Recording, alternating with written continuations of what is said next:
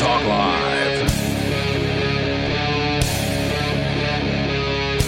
It is Free Talk Live. Welcome to the program here. The phones are open if you want to join us. The number for you is 603-283-6160. There's some pretty big news out there at the moment, and we will talk about that. And if we don't get to your topic that you think is more important, then give us a call.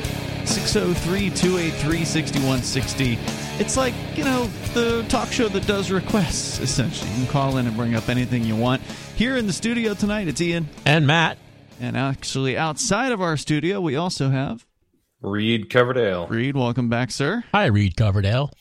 Hey, guys, it's been a while. Thanks. Indeed, I know you've been just barely able to cut your own podcast, but I think you got to a fresh episode recently over there at Naturalist Capitalist Podcast. Is that right?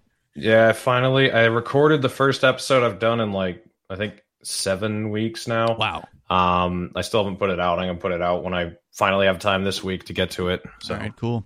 Well, glad to have you here to comment on the big news, which, of course, is that Donald Trump has been indicted as of apparently late this afternoon after they kind of did a fake out, I think. They said they were going to take a break. The grand jury was supposed to take a break in Manhattan for like a month, and then all of a sudden the indictment came down. What is the indictment today. for? Well, that's the thing. It's right. The charges have not yet been made. So that part hasn't happened. How long that portion takes to actually occur, I have no idea.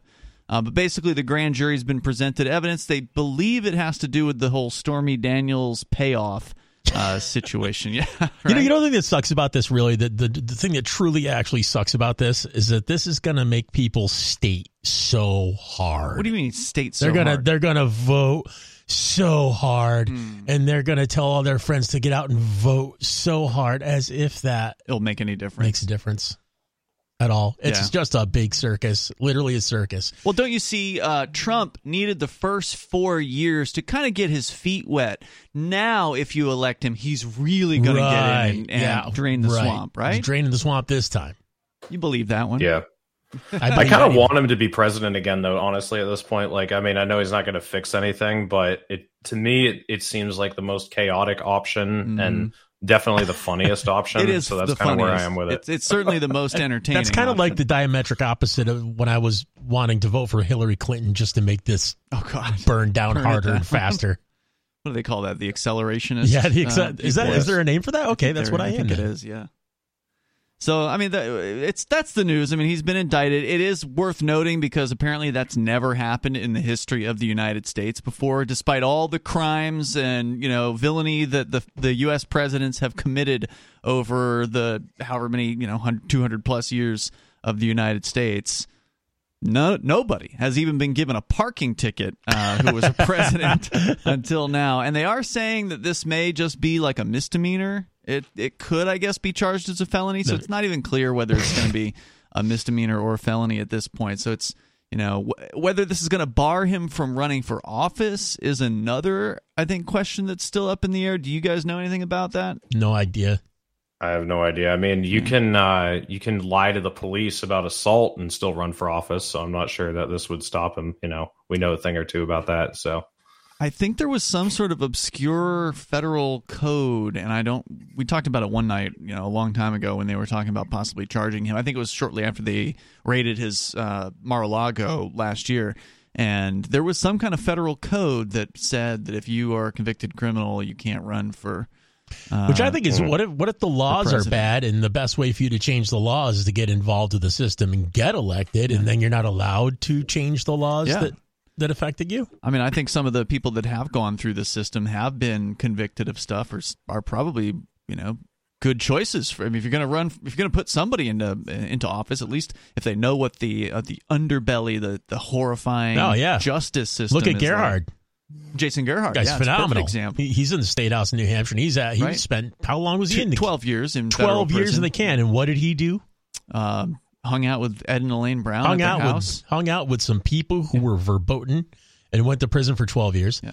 And now he's out, and he's an elected critter in the New Hampshire State House, and he's actually a fantastic one. Really good, really principled guy. Totally as principled as they come.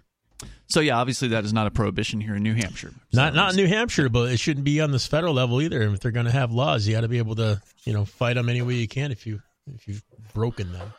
So why do you think they go after Trump the way they have? Because they definitely, I mean, it's pretty hard to deny that there's been a systematic effort to go after this guy, and I don't really understand it all the time. I think what it is that he's kind of a loose spigot, so he lets out information and says things that are somewhat true accidentally sometimes. And it feels to me like that's always what they've been terrified of, is like he'd accidentally stumble upon a revelation and then say it on the news, and everyone, like, with the one that sticks out to me is when he was talking about Syria in 2019 and saying we're staying in Syria to protect the oil, and everyone was like, no, that's not why we're in Syria. We're there for protecting the people from Assad or whatever. And he's, I feel like that's why they're so terrified. I think they installed Trump the first time. I think they put him in the first time just because they thought they'd have somebody who played ball with them. And then he got in there and he was kind of a loose cannon with a big mouth, and it kind of backfired on the powers that be a little bit. And now they can just use him as showbiz. This is pure showbiz. Mm-hmm. Well, I know our co-host on Saturday night, Peakless Mountaineer, he believes that Trump he's like in the upper echelons of the elite, but he's not in the inner circle, like the types that would normally make it to the presidential level. So somehow, through some sort of fluke, he was able to, get in. That's kind of his theory. I just don't think there's mistakes like that. If elections are rigged, I think they're rigged exactly the way they're supposed to be rigged every single time. But to give some credit to Trump, I mean, he was like the least warmongering president of my entire life. Oh, it was hilariously good time. I mean, the memes alone were worth the trip. I mean, there has never been in the history of North Korea a president who was willing to actually meet. That was pretty fantastic. The dictator over in North Korea, and Trump seemed to really be trying to do any of them. Yeah, no president until Trump has been willing to do that, and he really stirred up a lot of controversy in the mainstream media about that because you're not supposed to talk to the axis of evil, right? You're not supposed to talk about peace with these people, and I mean, I'm not going to say he's a peacenik, but by comparison to the rest of the presidents, he absolutely has been. I mean, he was the only one who didn't start a new war, and he did draw down the troops in Afghanistan, and there was the whole peace talks with North Korea, and then I think there was, I don't remember which country it was, but there was some one of the Middle Eastern countries, there was this big saber-rattling that he needed to drop some bombs, and he refused to do it in that case, and I'm sorry I don't remember all the details on that, but he made a public statement about that he wasn't going to just drop bombs. Oh, Iran? Is that what you're talking about? I don't remember if it was Iran or Syria or which one it was. Yeah, because right after he airstrikes Soleimani, which he did screw up there, he did Mike Pompeo and everyone was pushing him to like go further and further and try to go into war with Iran, and he kind of stepped back from that. That's right. Like, no. That might have been it then. Yeah. So, I mean, he deserves a lot of credit for that, and that may be the answer to Reed's question of, well, why are they going after this guy? Because he wasn't as much of a tool for the military-industrial complex. I mean, he didn't end the conflicts in many cases, and he deferred to the generals more often than he should have, but at the same time, he didn't ramp up something like Ukraine or anything else. He's a prolific communicator. He's just a profoundly good communicator. And he's like a stupid, like simplistic way. It's so funny because the guy isn't eloquent at all, but he's really good at connecting with his audience. I actually just shared this clip on Twitter last night where he's talking about his favorite Bible verse. I don't know if anyone remembers that. I saw the one you shared. Yeah, it's so funny, and it's so obvious he's never read the Bible, and but it doesn't matter. You watch it, and you just laugh, and you're like, "Oh my god, this guy's so funny!" Like that's what is amazing about him is he could just like connect with people on that level of being like, who cares what his favorite Bible verse is? That was a hilarious answer. And he defers. Basically, he's got a couple hosts on a show asking him this question, and he just defers the question away in such a smooth way to where like. They ask him what his favorite Bible verse is, and he says that that's personal, that he doesn't want to talk about it because it's personal to him. And he just manages to kind of brush off the question like that. And it's just like, yeah, from our perspective, it definitely seems like he doesn't actually have an answer. But his answer is acceptable, right? Like, that's a personal thing, your relationship with God, right? So why would he want to talk about that? Fair enough. I thought it was pretty smooth. So that's the story about Trump. He's going to get charged with something. What is that going to lead to, though, is really the ultimate question, because, of course, Trump had called for, when he said he was going to get arrested last Tuesday, I think it was, he called for protests. They were putting up barricades in front of the courthouse in Manhattan in sort of preparation for what might come, which didn't come. Now, will it come? I don't know. It's hard to believe that there would be anybody in Manhattan or enough Trumpers in Manhattan to, put together a serious protest, but who knows?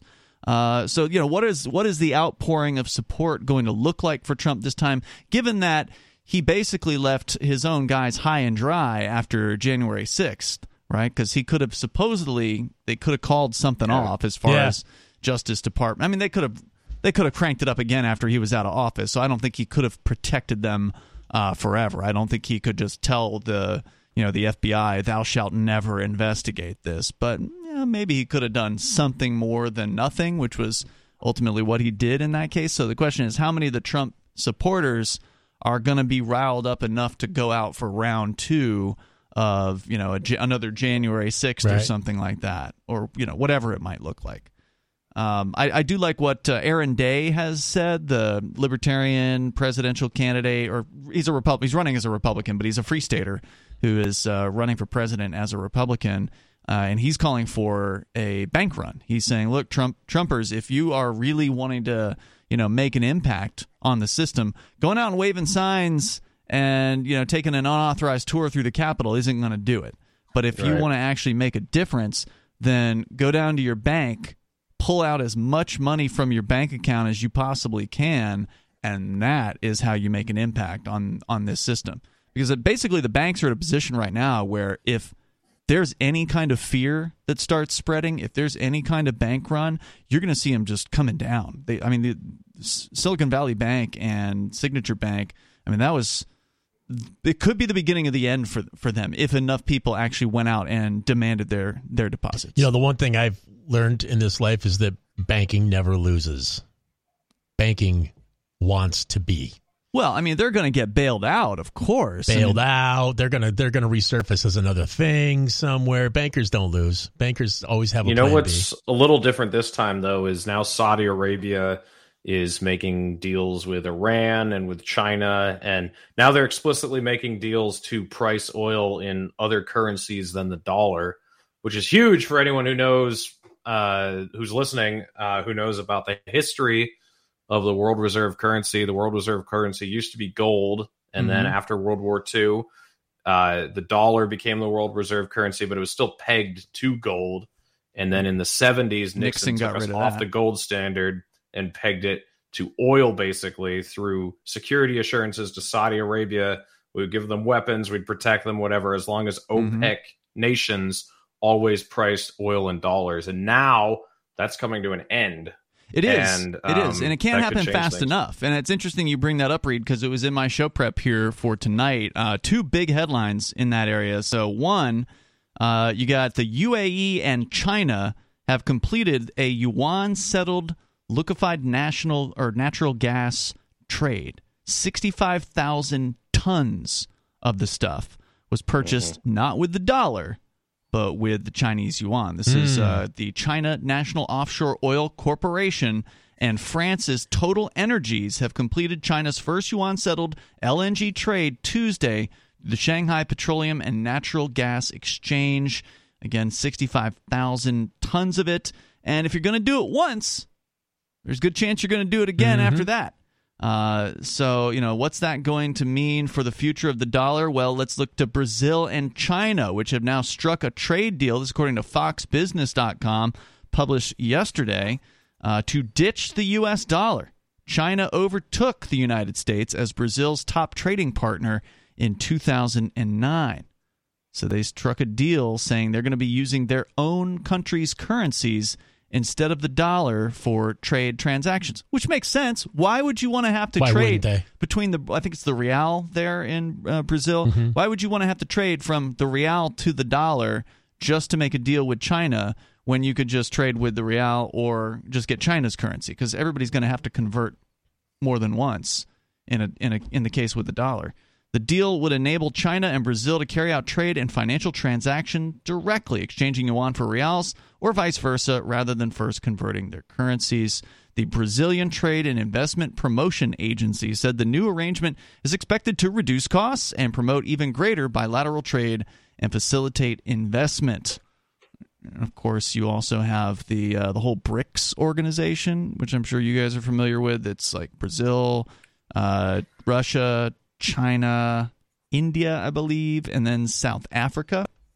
So this is like the not-so-Western world organization of countries, big up-and-coming countries with fairly strong economies. And rumor is that Saudi Arabia is now applying for some sort of membership in that group. Yep. So what's that mean for the dollar? It means us paying the Saudis to conduct their genocide over the last several years wasn't enough to give, complete loyalty to the United States, no matter what. I mean, it's so funny. I just remember over the last several years talking to my friends and people who knew a little bit about politics and just asking them, do you really think the Saudis care at all about America aside from the money and weapons they can get from us? Like their culture, their customs, like nothing about totally them is similar to us at all. It's totally just a deal with the devil. Do you remember, I think it was the fall of last year, right before the election, Joe Biden was trying to contact the Saudi prince, and the dude wouldn't return his phone calls? I vaguely remember that.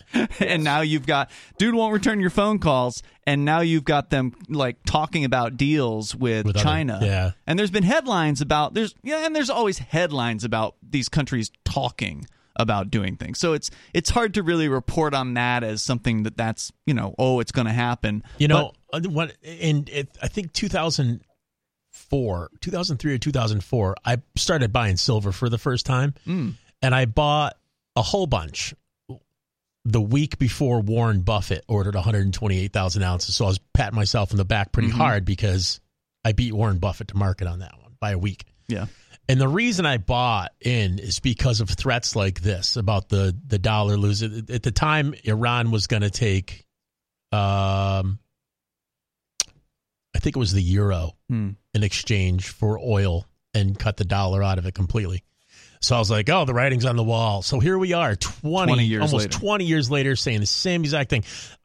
Do I have any idea what's holding up the U.S. dollar other than laughs? I have no idea. Well, I mean, it's got momentum. It's got pizzazz. Decades and decades of being the world reserve currency. And I wish I had the chart in front of me right now, but somebody put a chart up that showed the sort of the breakdown that nation states have when it comes to what do they have in reserve, right? So there was dollars, there's euros, there's the yuan, and it shows the relative levels of each of them over the last, I think it was maybe 20 or 30 years. And the share belonging to the dollar has slipped from like the lower 70th percentile to the upper 50th percentile. So, I mean, it has, in the last couple of decades, these countries have been trading those dollars slowly for other things. And the expanding one that was on that chart that really stood out to me was the Chinese yuan.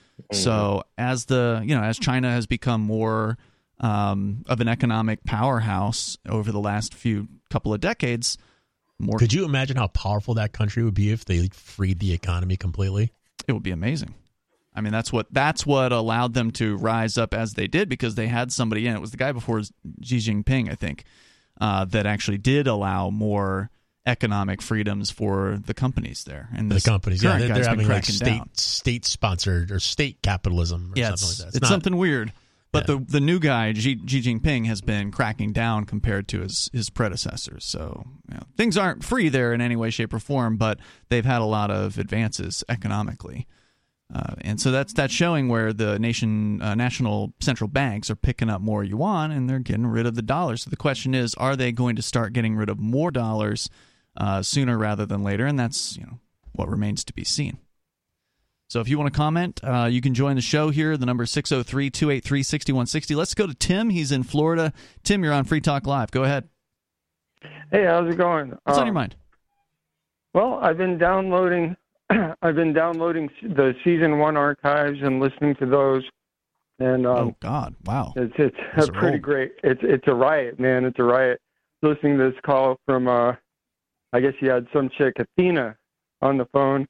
And she was talking to the ghost of Elvis. Man, this is longer than I can recall ago, man. You're talking about 20 years ago, Free Talk Live shows? That's amazing. Yeah. All right, well, what did you want to talk about tonight? Yeah, man, well, so I need to write you that letter. And I just wanted to say, excuse me.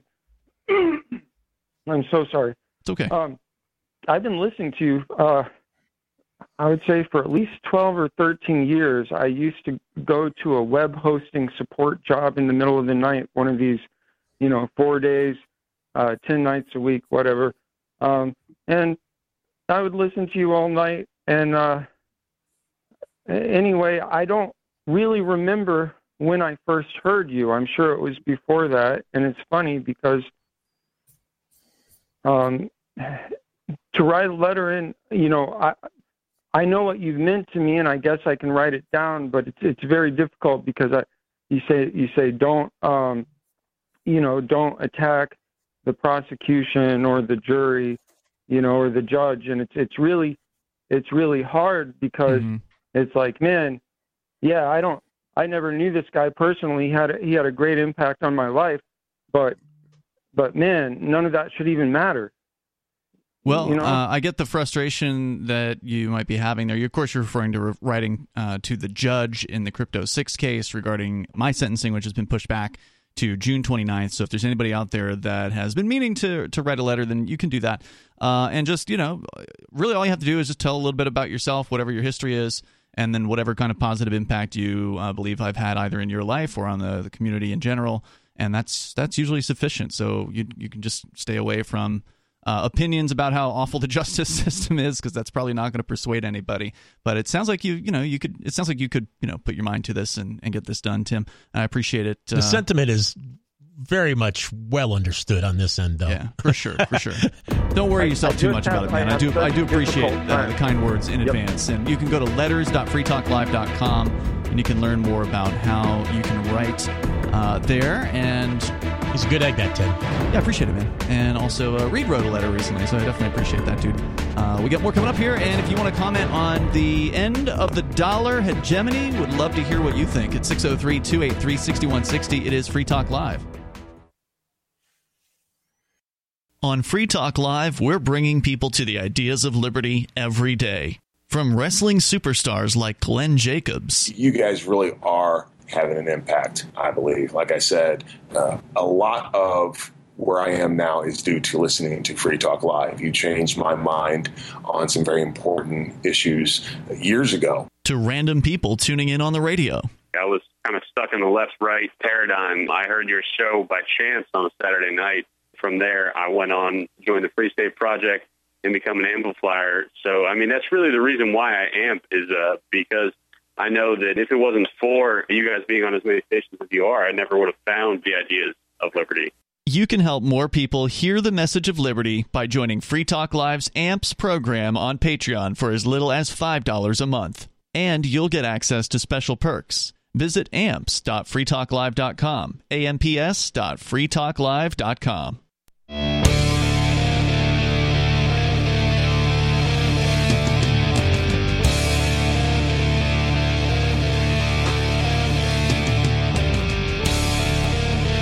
It is Free Talk Live. You can join the show here and bring up anything you want. The number is 603-283-6160. Donald Trump has been indicted. The charges have yet to be announced in that case. Some are saying it could end up being a felony. I've seen elsewhere that it just might be a misdemeanor. So who knows? I wonder if they know. That's a good question. Maybe they just came out and said, sure, we'll indict him. Indict him. I think the prosecutors have an intention, right? Like they bring evidence to the grand jury reviews it, and then they do whatever the prosecutor wants, which is, of course, hand down an indictment. So I presume that that's already been decided. The question is, how long is it going to take to write it up and print it out and then have Trump turn himself in? So that's likely coming soon. We'll certainly keep you in the loop as that develops. Here tonight, it's Ian, Matt, and Reed. Coverdale is here with us from Naturalist Capitalist, which you can find his show over on YouTube and Odyssey, so be sure you look for him there. But we go to the phones and to your calls and thoughts. Jay Noon is on the line. Normally he'd be here tonight, but had some car trouble. Welcome, Jay. What's on your mind? Well, I wanted to let everyone know that I'm going to try to do Man Camp again at Pork Fest. Nice. I don't want to promise Fork Fest yet because I'm not sure if Matt and Nikki want a bunch of anvil banging happening during their wedding. If you could keep it down just for the half an hour there. But I'm going to be attending the wedding, so I wasn't interested really in having to work. Oh, right. Okay, that's fine. Everybody should go. You should do it. So what I'm trying to do to make Man Camp happen, which would be basically would be doing some old school blacksmithing and making some projects. And, I've had 6-year-olds do real good forging up some coat hooks and squirrel cooker, for example, and a few different projects we can make. And so I'm putting together right now a fundraiser. If you go to my website, jnoon.com, there's some details there about it, and there's some cryptocurrency QR codes there where you can donate. And I'm trying to raise $5,000 by June 1st to put on Man Camp. Now, the last couple years, I've been just cooking meat from pigs and cows, that I've raised, and serving that. And the guys from Autonomy Unlimited are pretty much going to buy all my hamburger because they like cooking burgers. And I want to, and there's a lot of interest, and a lot of people have been asking me about if Man Camp is going to happen again. And the last time I did it, I spent like $2,500 putting it all together, getting all the stuff, getting all the materials, getting the safety equipment, and got like $1,200 in donations. And actually, it was more than $2,500 because other people like Derek Slopey and Ernie Hancock kicked in several $100 and bought some safety equipment. So to donate, you can go to jnoon.com. The website's very bare right now. It's just, got some, detail, some stuff up there. It's spelled JAYNOONE, jnoon.com. And you got multiple crypto donations. Just real quick, pitch what Man Camp is for people who have never seen it. So Man Camp is essentially my idea to build confidence in mankind. And my target is young kids. 6 years old is about as young as that can participate.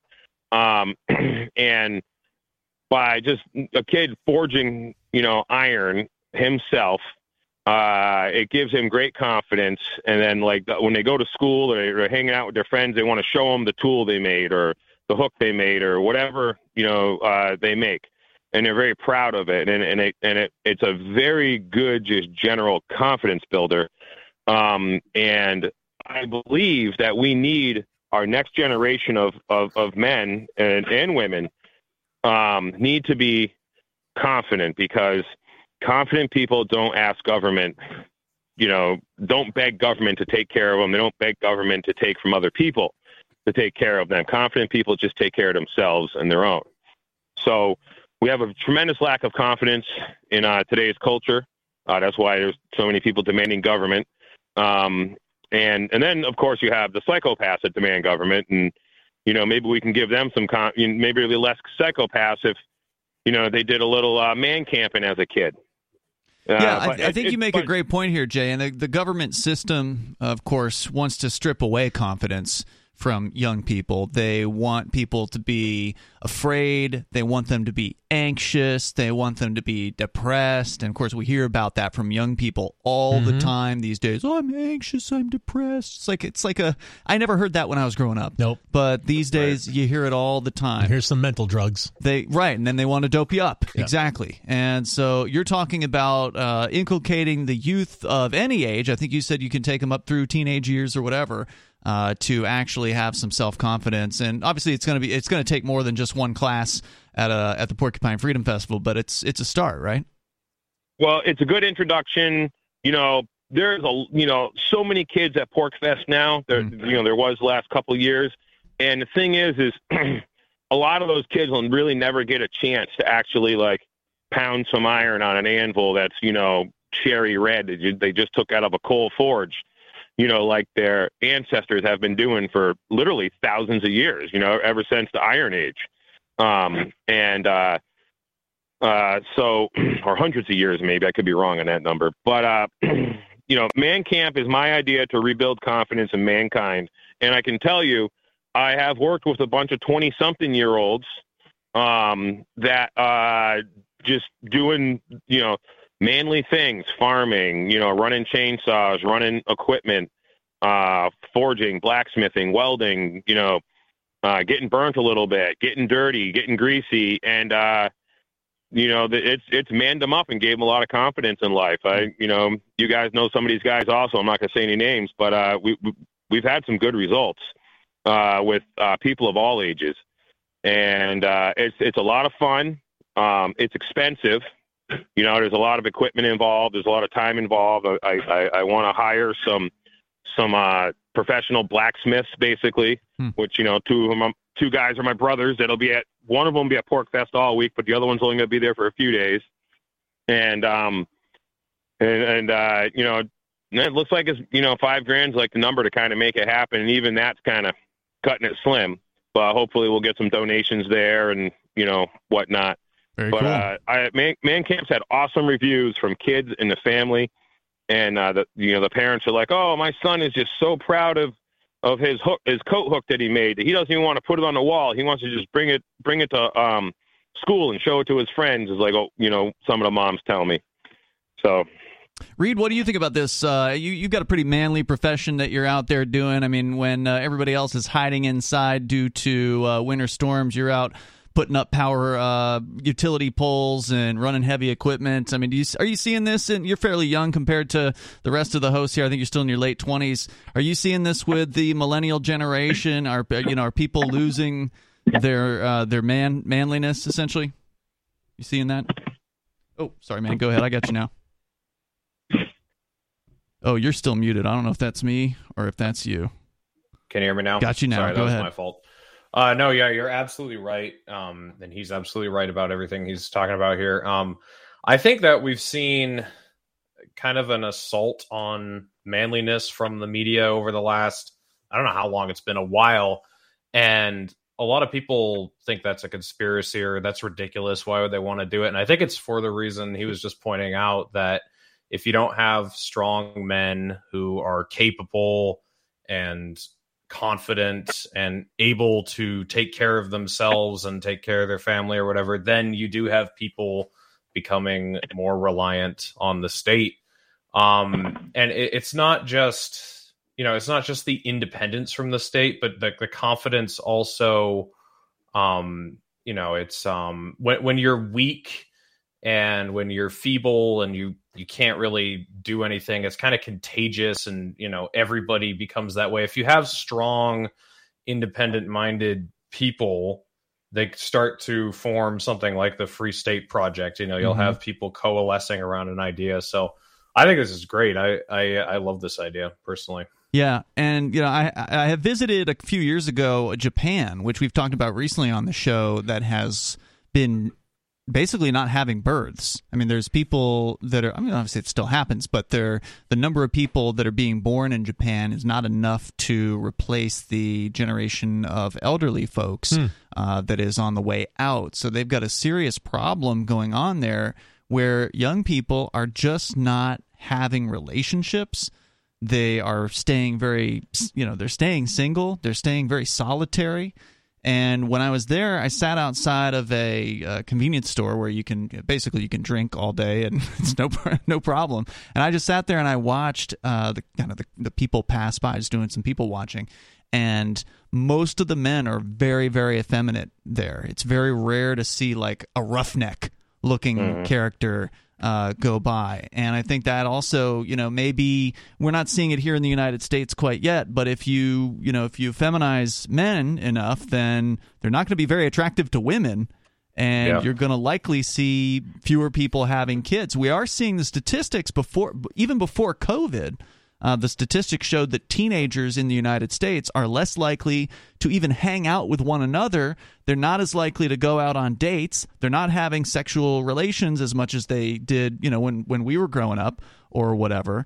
And so it's starting to happen here, I think, to some extent as well. And this could all be coming from stripping away responsibility and stripping away confidence from people. Jay, once again, your website is jnoon.com. Any other comments you want to share on this?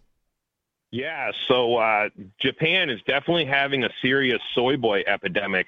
That's the way to put it, yeah. We are seeing now. I talk a little bit about this in my in one of my lectures that's part of Investing in Our Posterity, which is a series of lectures I'm building. And so I believe a lot of this has to do with the fact that the boys in Japan, first off, are not interested in real life women, is what was relayed to me. And I've actually talked with some folks that lived in Japan for a long time, or our Japanese heritage, about this a little bit, and Japan really had the first high-speed internet in the world. And so kids, young boys, 30, 40 years ago were accessing porno on high-speed internet. And a lot of that has sort of with the development of the boy's brain as he's entering puberty and being interested in women, and then getting bombarded with this deluge of constant high streaming, very high quality porno, which seems to work really good everywhere from what I can tell, because they want it to work good. It rewires their brains to literally be attracted to what the computer is, or what the internet is producing for sexual content, and they have no interest in the women. 20 years ago, I had friends that were in the Air Force, and they were stationed in Japan, and they were like, they got lucky very, very easy, because the Japanese women know that American men, basically are interested in women, especially Japanese women, is what I was told by my friends who were in the Air Force over there. So it's an epidemic and I think we are seeing it here in America now, especially with the rural centers. I believe a whole bunch of the kids that have grown up with high-speed internet, the past that are like old enough to vote now, or even, a couple years older or younger, I believe they're essentially algorithmic slaves, because their brains have been programmed by the internet devices from a young age. And it happened in Japan first. And now this is why one big element of the population decline in Japan. Jay, thanks for weighing in here tonight. Appreciate hearing from you, and I'm sure we'll get you back here next week. I know you're having some car trouble tonight. That's Jay Noon. If you want to back up Man Camp 2023 at the Porcupine Freedom Festival, JAYNOONE.com. And thanks for the call tonight, man. I haven't heard yet whether this particular Porcupine Freedom Festival has sold out. It has sold out for the last 2 years in a row, which is the first time that that's ever happened for this festival. It's the biggest liberty camping event that's out there. There's other ones across the country, but nothing comes close to the size and the importance and the long-running fact. This is going to be year number 20, by the way. I found out this past week that Nikki and I have to leave a few days early this year. Oh, that's too bad. I've stayed for every Pork Fest all the way through since I've been going. Well, at least you're going to be able to attend. I have no idea if the government's going to let me attend this one. Well, we need you there for Pork Fest, because somebody's got to administer our wedding vows, administer our wedding ceremony. I thought Aria was going to do that. Well, we'd like all of our churches to be in attendance. All right. Well, that's cool. I appreciate that. We may be able to use that one with the judge because I've got to get special permission basically to go this year. So yeah, we'll see. I'd like the Church of the Invisible Hand and the Nice. Satanic Reformed Church and the Shire Free Church. Excellent. All right. Well, thank you for the. We need our clergy. All right. Good. But yeah, check out the Porcupine Freedom Festival, Fork Fest also. Both of them are happening this year. Fork Fest is happening prior to the Porcupine Freedom Festival, so you can go to forkfest.party. I believe it's the 15th through the 18th, if I'm recalling correctly, off the top of my head, and then the 19th begins the Porcupine Freedom Festival. Fork Fest is a fork of the Porcupine Freedom Festival. There's no attendance fee, no tickets required. You just have to get your campsite or your motel room or your RV site from Rogers Campground for those days. For the Porcupine Freedom Festival, not only do you need to get the campsite and all that, but you also need to get the tickets from the Free State Project. And I haven't heard they've sold out, so I think you can still go and do that. It's going to be a great event, I'm sure. It's always a good event. In year number 20, it's a big one. So let's continue here. The number is 603-283-6160. We'll go to Ricky. He's in Pennsylvania. You're on Free Talk Live, Ricky. Thank you there, Brother Ian, Yes, Brother Matt, and Brother Reed. Good evening. What's on your mind? Well, yes, Donald Trump has been indicted by DA Alvin Bragg out of Manhattan, according to the New York Times, and they do say it's a felony. And I can see how simple that is. It goes like this. It's real simple. Right before the November election, Trump told Michael Cohen, his fixer and attorney, to pay $130,000 to Stormy Daniels, which he did out of his own personal money, Michael Cohen. Then what happened after that is Trump said, put it down as campaign finance. Now, Michael Cohen has the checks that came from Trump that paid him back the money, and it says on there the Trump Organization. Now, here's how it becomes a felony. Because one thing you can't do, at least legally anyways, one, this is called a lie. But two, more importantly, at least legally anyways, you can't do a campaign donation of $130,000. So that's how they're going to achieve the felony. When you say campaign donation, you're saying the idea would be his own attorney was making the $130,000 donation? Well, the idea of the campaign finance falsehood is so it didn't even exist with Michael Cohen. You know what I mean? That was the idea, you know? No, I don't know what you mean. Well, that's why they put it down as campaign finance, because they didn't want the whole Stormy Daniels thing even to exist. But we're not talking about donations here. We're talking about Trump paying his own lawyer. You're saying his lawyer paid Stormy Daniels, and then Trump's campaign paid, and then Trump's campaign paid the lawyer back. Actually, Trump himself paid him back with his own checks and said the Trump Organization on it. Okay. So well, that doesn't have anything to do with a donation. I mean, you can, if you are the candidate, you can give as much money to your own campaign as you want to, as I understand that. I mean, I'm not a lawyer, but that's my understanding. But the problem was it wasn't actually listed as that. It was as a regular donation. It wasn't from Donald Trump giving to his own campaign. Okay. That's the problem. Why would that be something they would charge him for in New York? Wouldn't that be a federal level charge? Well, what happens is, because it was a campaign finance thing, New York can use the elections people, whoever they are, the ones that govern the finance and that stuff. They can do it in any state, you know, so that can be escalated to a felony. So obviously Bragg has that, and the grand jury agrees, or he wouldn't be doing it. Well, grand juries will agree with anything that a prosecutor says. I mean, they're basically rubber stamp people. They don't almost never say no to whatever the charges are. Just like these other cases I mentioned, the one that Jack Smith has of Mar-a-Lago, the one in Georgia, the facts just don't look good for Trump. They really don't. And neither does this one. You know, now he's going to probably maintain his innocence. He's doing the encouraging protesting, all that crap. But here's one thing I will say.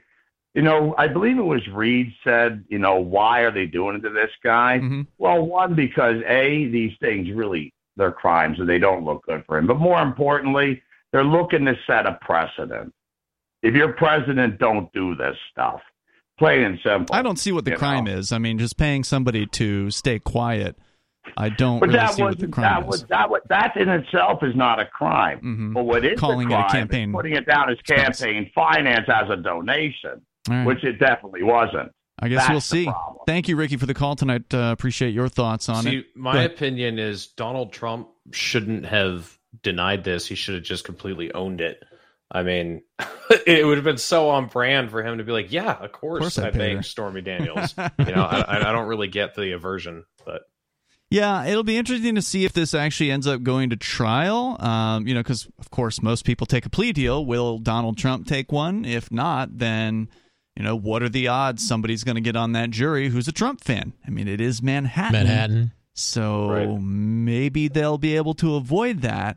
But if he's got one guy on that jury, then that's all it takes to sink that, at least that particular attempt at that case and get a hung jury. Let's go to the phones here. David, I believe Hathaway is on the line with us. Sheriff Hathaway from Arizona. Is that who this is? Yeah. Good evening, guys, and hi to Reed. I met him at the Freedom Fest in Vegas last year. Excellent.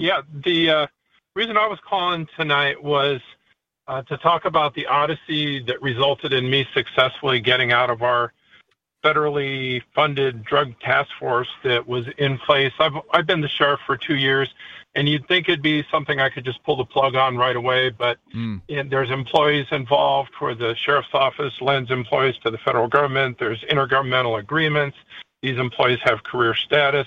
If you just fire them and eliminate their positions, then you get sued. So it was kind of an arduous process. That was one of my goals, is to end any involvement in a drug task force. So what it involved is waiting until I had open slots in the sheriff's office where I could absorb those employees. It was a detective who was functioning as a drug task force officer, an intelligence analyst, and an evidence custodian. 3 positions that were being paid under a federal grant to report from my office to Homeland Security. It used to be called ICE, now it's called HSI, Homeland Security Investigations, where they had a supervisor taking them out from under the control of the sheriff's office. I didn't know what they were doing. Wow. All hush, need to know. And so what I did was when I had open positions in the office where I could absorb these people back into the regular sheriff's office without getting sued for just eliminating positions, because these people were that was going to be my question. Was it like a police union thing that you couldn't just fire these guys?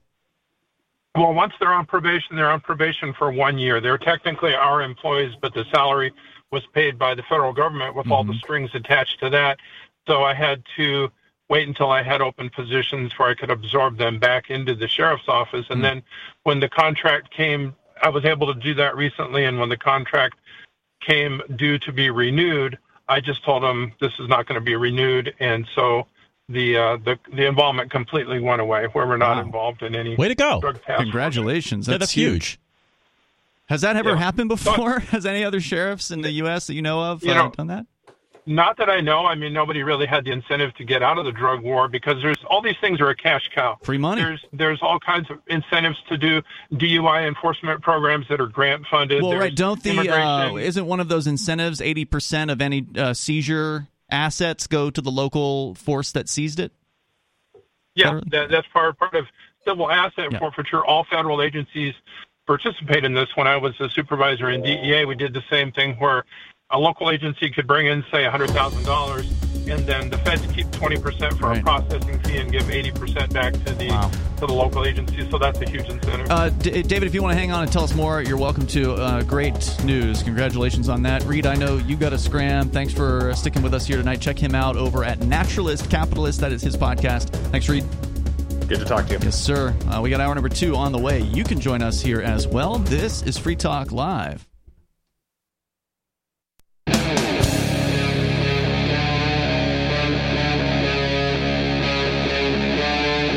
Free Talk Live. It is Free Talk Live, and you can join the show here. You can bring up anything that you want. The number is 603-283-6160. That's 603-283-6160. Joining you here tonight, it's Ian and Matt. Big news, of course, is that Donald Trump's indictment has been handed down. It ended up coming a week later. than he said it was going to. It's actually a little more than a week. It's Wednesday. It's Thursday. God, I don't even know what day it is. So a week and 2 days after what he was expecting. Trump had called for protests to erupt. Maybe those will now, but we will see about that. Of course, protests won't do anything. They're not going to get the Manhattan DA to drop the charges, no matter how many people come out with signs or whatever. And if it's Manhattan, I don't expect to see very many. There's images have come out over the last week of 2 people standing in front of Trump Tower with pro-Trump flags and signs and things like that. So not a big level of support there in Manhattan for Donald Trump. But according to the-sun.com, they are expecting that Trump will be flying out to New York next week. They say that his lawyers have already reached an agreement with New York state attorneys to make this happen. And of course, Trump has, he's an ex-president, right? He's got Secret Service agents. So, they're going to make sure that he gets to where he needs to go to do whatever law-related stuff needs to be done. I mean, the odds that he's going to not go through with this processing or whatever is near to zero. He's gonna do it. He's going to, I presume, plead not guilty and go to trial, which could be very, very entertaining, especially since it's not a federal case, which means that cameras will be allowed in the courtroom. Oh. Yeah. So, oh, man. Mr. Showbiz is going to love that. He's going to put on a hell of a show if this thing goes to trial. That's pretty epic. That's going to be funny. Yeah, especially if it all wraps up before the election, of course. And, we've still got a whole year and a half and change before the 2024 election comes into place. So it's very well possible that this could be done before the election happens. Whether the political system will want that to be the case, because they'll certainly put it off if that's what they want to do. If they feel like it's going to benefit them to put off the case till after the election, they'll continue it as needed. Of course, Trump can demand a speedy trial as well. He does have the ability. I don't know what that looks like in New York, but generally, if you want to, I'm not a lawyer, I can't give legal advice, but my understanding of the situation is that if you want to preserve your right to a speedy trial, you do have to say so. You can't just sit back and let things happen at whatever speed they happen. You have to file a motion that says, I want my speedy trial. I want it in 6 months or less, and then they really can't delay as much as they would otherwise do if you're saying you want to move quicker than normal. So this is going to be definitely an interesting one to watch. Well, how many pages of discovery are there for this? Is this another one? There's 9 million pages of discovery, because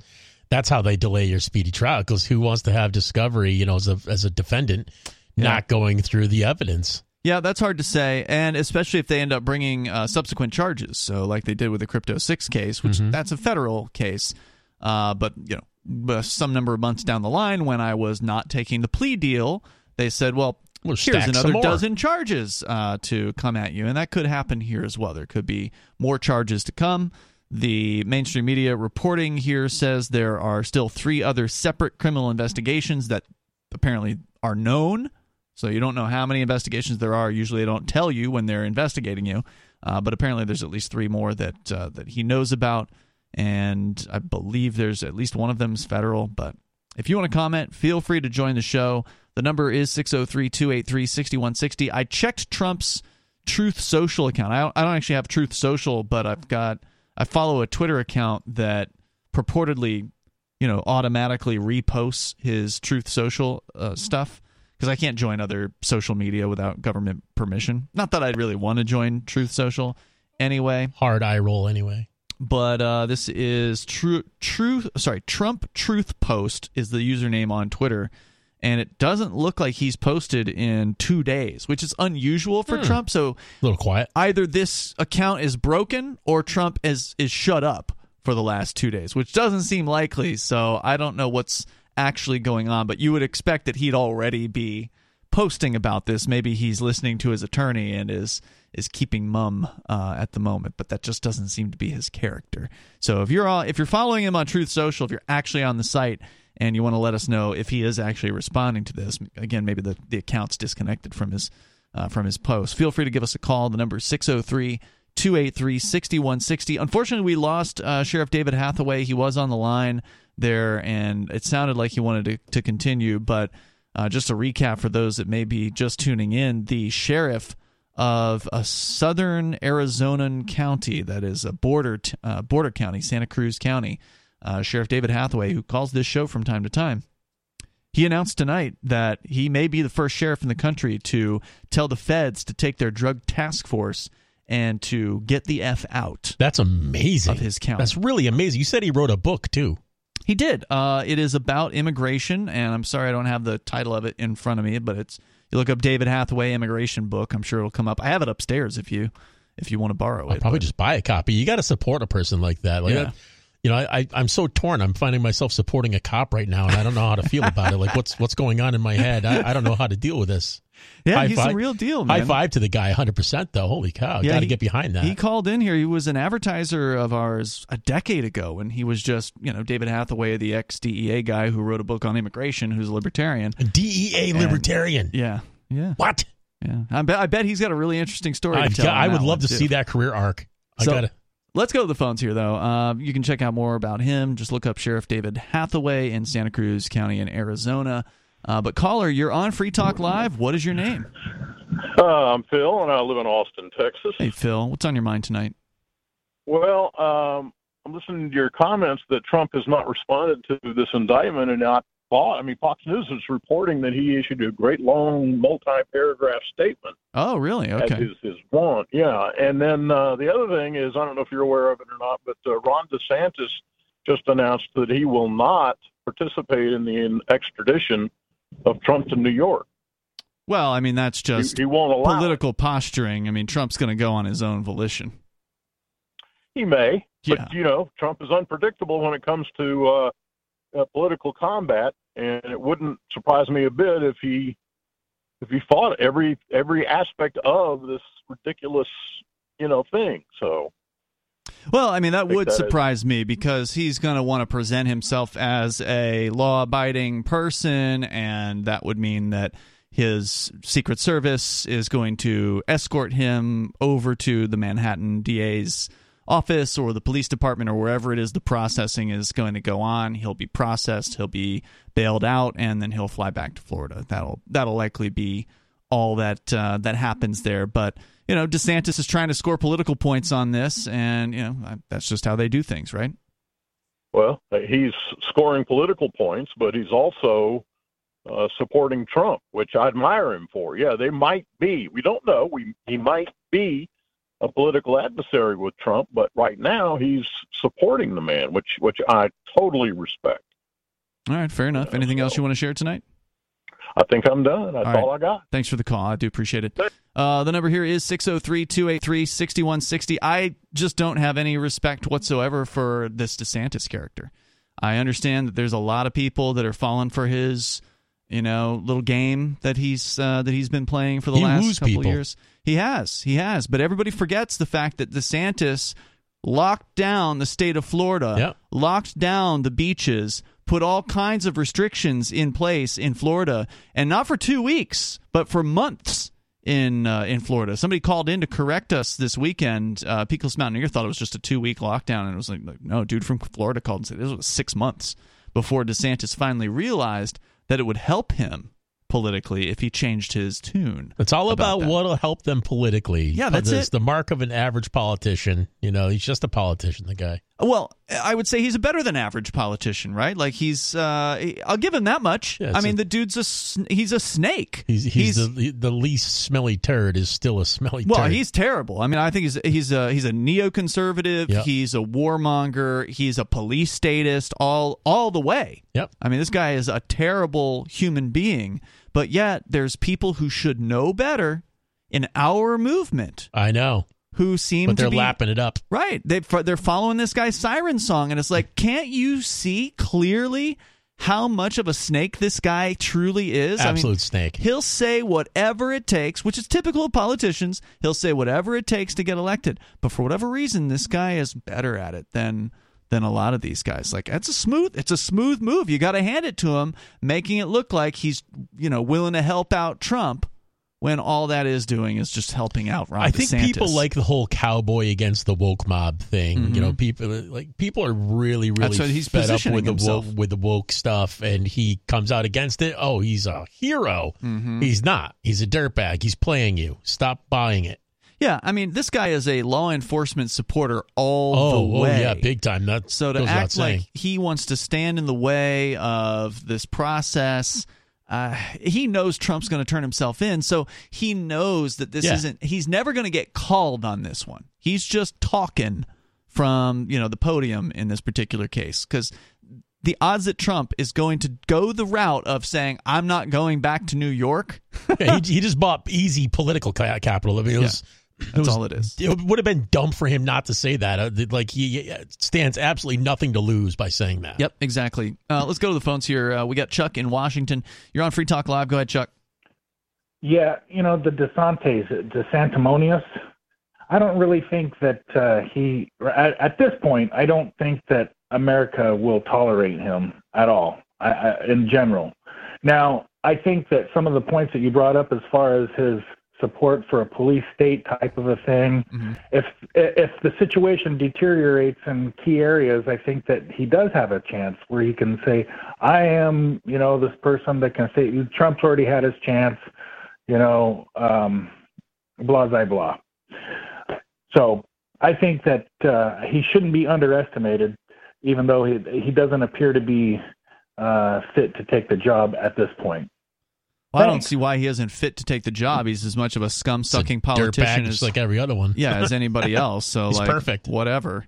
He just hung up the phone, by the way, punched out there. The number 603-283-6160. But I do appreciate the call letting us know that Trump did react. So, wherever that statement was sent, it wasn't, at least I don't see it on that one Twitter account. So, again, maybe there's a technical issue there. Because I do like to see what old Trump has to say. It is entertaining. And they didn't post his entire statement here, so I don't know, how lengthy it is. But here's some of what Trump had to say. According to FoxNews.com, he reacted to the indictment slamming District Attorney Alvin Bragg for his obsession with trying to get Trump, while warning the move will charge him with – the move to charge him will backfire. The former president and what they claim leading 2024 Republican presidential candidate was indicted today after a years-long investigation by the Manhattan Attorney's Office. Trump said in the statement, quote, "This is political persecution." Yeah, it is. It's definitely political persecution. That's fair. And election interference at the highest level in history. He said, "From the time I came down the golden escalator at Trump Tower, and even before I was sworn in as your president of the United States, the radical left Democrats, the enemy of the hardworking men and women of this country, have been engaged in a witch hunt to destroy the Make America Great Again movement." And he goes on saying, "You remember it just like I do. Russia, Russia, Russia, the Miller hoax, Ukraine, Ukraine, Ukraine, impeachment hoax 1, impeachment hoax 2, the illegal and unconstitutional Mar-a-Lago raid, and now this," he said, referring to investigations that clouded his presidency. Saying further, quote, "The Democrats have lied, cheated, and stolen in their obsession with trying to get Trump, but now they've done the unthinkable, indicting a completely innocent person in an act of blatant election interference. Never before in our nation's history has this been done." And he's right about that. This is a first for sure to see a former president or even a sitting president receiving any kind of an indictment or whatever. It hasn't ever happened. Is this going to break open the floodgates and result in future presidents facing charges, or is Trump a one-off? Is he going to be the only one that ever faces these charges? Is this going to result, for instance, in, let's say things change out to where the next administration is Republican, whether it's Trump or not, but it's a Republican administration. Are they going to feel like they can go ahead and charge Joe Biden now that this tradition of not charging presidents ever has finally been broken? I mean, I'd be happy to see that happen. I think we ought to just throw them all in an arena with rusty chainsaws and have them go at it. Wouldn't that be nice? I'd pay for it. They can't get out unless they, last man standing Trump said Democrats, quote, have cheated countless times over the decades, including spying on my campaign, but weaponizing our justice system to punish a political opponent who just so happens to be a president of the United States and by far the leading Republican candidate for president has never happened before, ever. Well, maybe it has never happened to a president, a former president, but it certainly happens to political people all the time. If you have a political opinion that is controversial and you're too effective at spreading that opinion, then there's a chance that they're going to come after you. There's plenty of people who are sitting behind bars right now who are there for political reasons. Ross Ulbricht comes to mind. Ross Ulbricht just celebrated his 10th year in prison. Celebrate is one way to put it, but they did acknowledge it, I guess. And what is he, just turning 40 now or something like that? I think he's 39. 39. Ross Ulbricht, for those that don't know, you can go to freeross.org. He's the man that is spending the rest of his life in prison with 2 life sentences plus 40 years for running a website. And that is a political persecution because the website was the Silk Road. It was an underground marketplace that allowed people to sell and buy drugs that may or may not have been legal in various different jurisdictions. But even the most prolific sellers on the site that were taken down, like actual heroin dealers, didn't get more than 10 to 15 years in prison. And Ross, the guy that simply ran a website to 2 allow life sentences plus 40. Yeah. So that's a political persecution. Our ex-co-host, Chris Cantwell, who is a fairly distasteful individual in his opinions these days, he also was prosecuted politically for things that, his opinions, basically. And those are just 2 people that are relatively close to us here. There's, I'm sure, countless others. Let's continue here. We got Major Payne on the line in Michigan. Go ahead, Major. Oh, Major Payne? Going once. Major Payne going twice. We'll have to check back with him a little bit later. The number is 603-283-6160. Trump went on to slam the guy that the DA that indicted him, Bragg, saying he was, quote, handpicked and funded by George Soros, called him a disgrace. He said rather than stop the unprecedented crime wave taking over New York City, he's doing Joe Biden's dirty work, ignoring the murders and burglaries and assaults he should be focused on. This is how Bragg spends his time. It's actually pretty easy to believe. I mean, Soros money goes far and wide. It's pretty... Well, plus you can trace it, too. I mean, you can see. I presume he's telling the truth when this guy probably received some money from George Soros in his campaign. Trump then turned his sights on Biden, saying, quote, I believe this witch hunt will backfire massively on Joe Biden. The American people realize exactly what the radical left Democrats are doing here. Everyone can see it.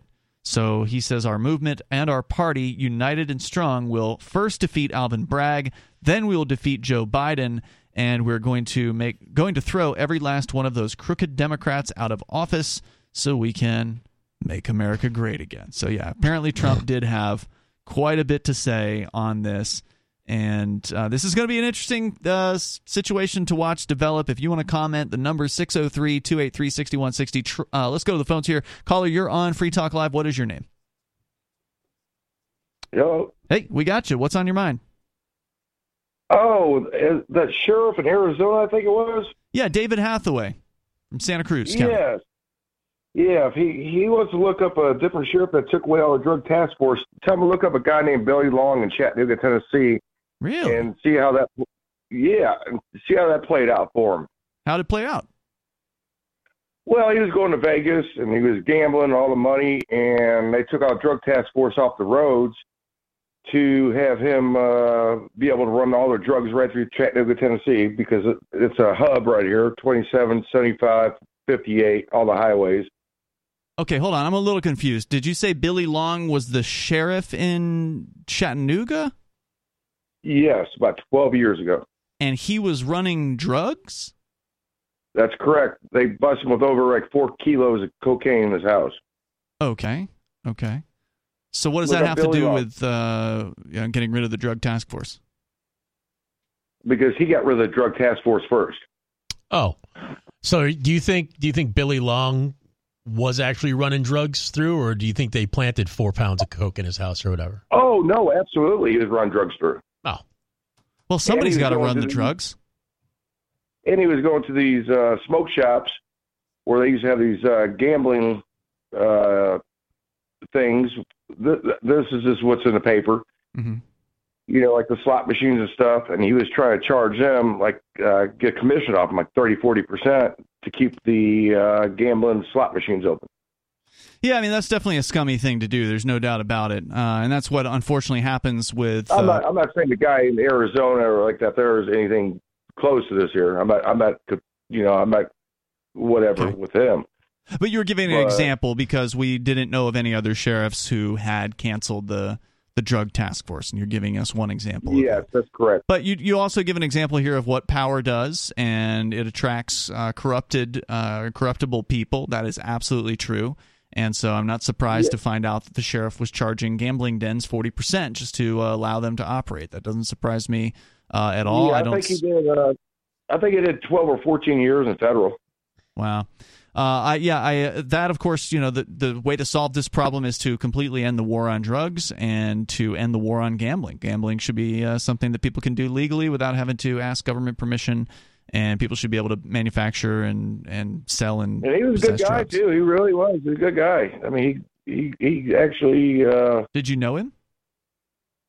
Yeah. Oh, yeah. Okay. Well, I mean, I don't know if I would call someone extorting gambling dens 40% a good guy, or at least that wasn't a good thing that he was doing. As far as I knew him, he was a good guy. Let's put it that way. Okay, yeah. Well, I mean, a lot of these guys are good to their friends, right? Like, they're good to their family members or whatever, except their wives in many cases with cops. But, Troy, thanks for sharing that. Anything else you want to throw out there tonight? Yeah, just look it up on a computer, and you'll be surprised. You'll find some good stuff on that one there. I don't think I'd be surprised, but I do appreciate the heads up, and thank you for the call tonight. I mean, it's again people that are in search of power. They're going to use that power. If you want to sell drugs, then you should be the cops, right? Like, because no one's going to be checking on you. The number here is 603-283-6160. That's 603-283-6160. And I don't care if cops are selling drugs, but if they're stopping the competition from selling drugs, that's a problem. Then I got a problem with that.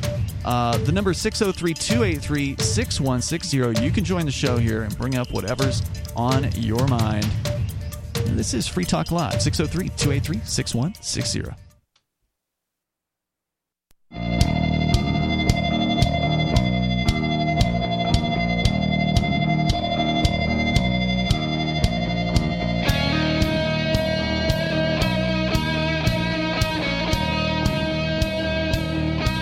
Free Talk Live. Phones are open. You can join the show here. The number is 603-283-6160. That's 603-283-6160. It's Ian and Matt in the studio tonight. I want to say thank you to Brittany Martell.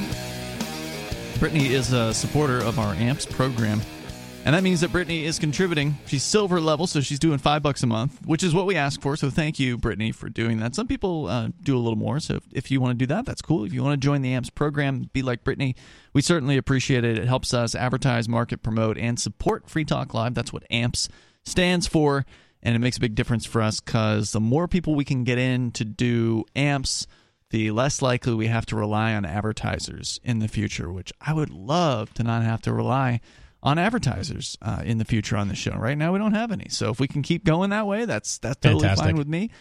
We could use maybe a doubling of the numbers would be nice. We got about 130 people. If we could hit 250, 300, that would be really nice. So thank you to folks like Brittany for helping us out over at amps.freetalklive.com. You do get some perks, you get some benefits for jumping in over there over at our Patreon. It's once again amps.freetalklive.com, including the Free Talk Live AMPS only podcast, which is the full radio show minus the commercial breaks, which you'll find over at amps.freetalklive.com. Let's go to the phones here. President DeSantis is on the line in Florida, calling in on our SIP line, which anybody can access. You just have to have an internet capable device.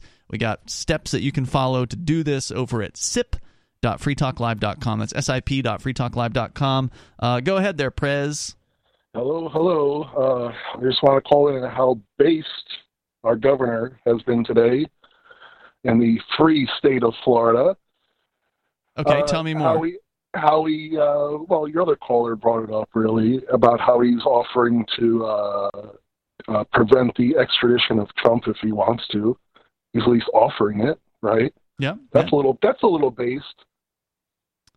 I mean, it's just political posturing is all it is. Sure. He knows he knows there's zero chance Trump isn't going to turn himself in. Probably not. I mean, I got you to break your character. But what I was really calling in about is when I first heard that he was indicted, that I was just my first thought was somebody's going to do something stupid, to try to protect Trump, or cause some violence or some stupid crap. You mean like somebody in New York City, somebody in Manhattan? Well, I mean anywhere really, to try start a rebellion, violent rebellion, because he's gonna get put in jail. Yeah, but sure, the federal agents are going to be trying to do that. I don't know if any actual normal people, any normal Trump supporters are going to do that, but you better believe all those implanted FBI agents in all the different right-wing groups, they are trying to get people riled up to do stuff like that. This is like January 6th all over again, times 10. They've been probably planning the past 2 weeks, full speed ahead, try to nudge people, Come on. Absolutely. Do a crime. Yeah. I wonder how many bombs they're actually building. Mm-hmm. Like the FBI's got a long history of helping people build bombs, and then say, just give them the bombs. Bomb. Yeah. They just give it. They don't give them the parts. They just give them a complete bomb. I mean, they're not real bombs, but we've seen so many different patsy situations where the FBI has set up would-be terrorists. And that was the World Trade Center first bombing. The FBI was trying to back in the 90s. Yeah, that was a world-class bomb builder was approached and asked to build bombs, and he said, these are fake for training, right? They're like, no, they're for training, but make real ones. Well, usually they're fakes. I mean, at least these days, whenever we hear about the stories of them setting people up to go down for quote-unquote terrorism, they give them a fake bomb, and then they arrest them when they try to deploy it. Anything else there, Prez? That was it. Thanks for the call, man. I appreciate hearing from you. The number is 603-283-6160. We actually have Major Payne on the line here. Major, go ahead. Major Payne. All right. So there was a journalist from the Wall Street Journal that the Russians have just kidnapped. I heard about this. Yeah, they're charging him with espionage. Yeah. And evidently it's been a long time. They cracked down pretty good on their own journalists that crossed their invisible line, but they've been leaving all the Western journalists alone, and this is the first time they pulled this in, I can't remember when. Yeah, it makes you wonder if there's actually something to their case. Well, it makes you wonder if they're not a little PO'd about us giving all the weapons to the Ukraine, too. Well, I don't see why taking it out on the Wall Street Journal correspondent in Moscow or wherever is going to have any effect, or it's not like the federal government is going to stop what they're doing in Ukraine because some journalist is in custody.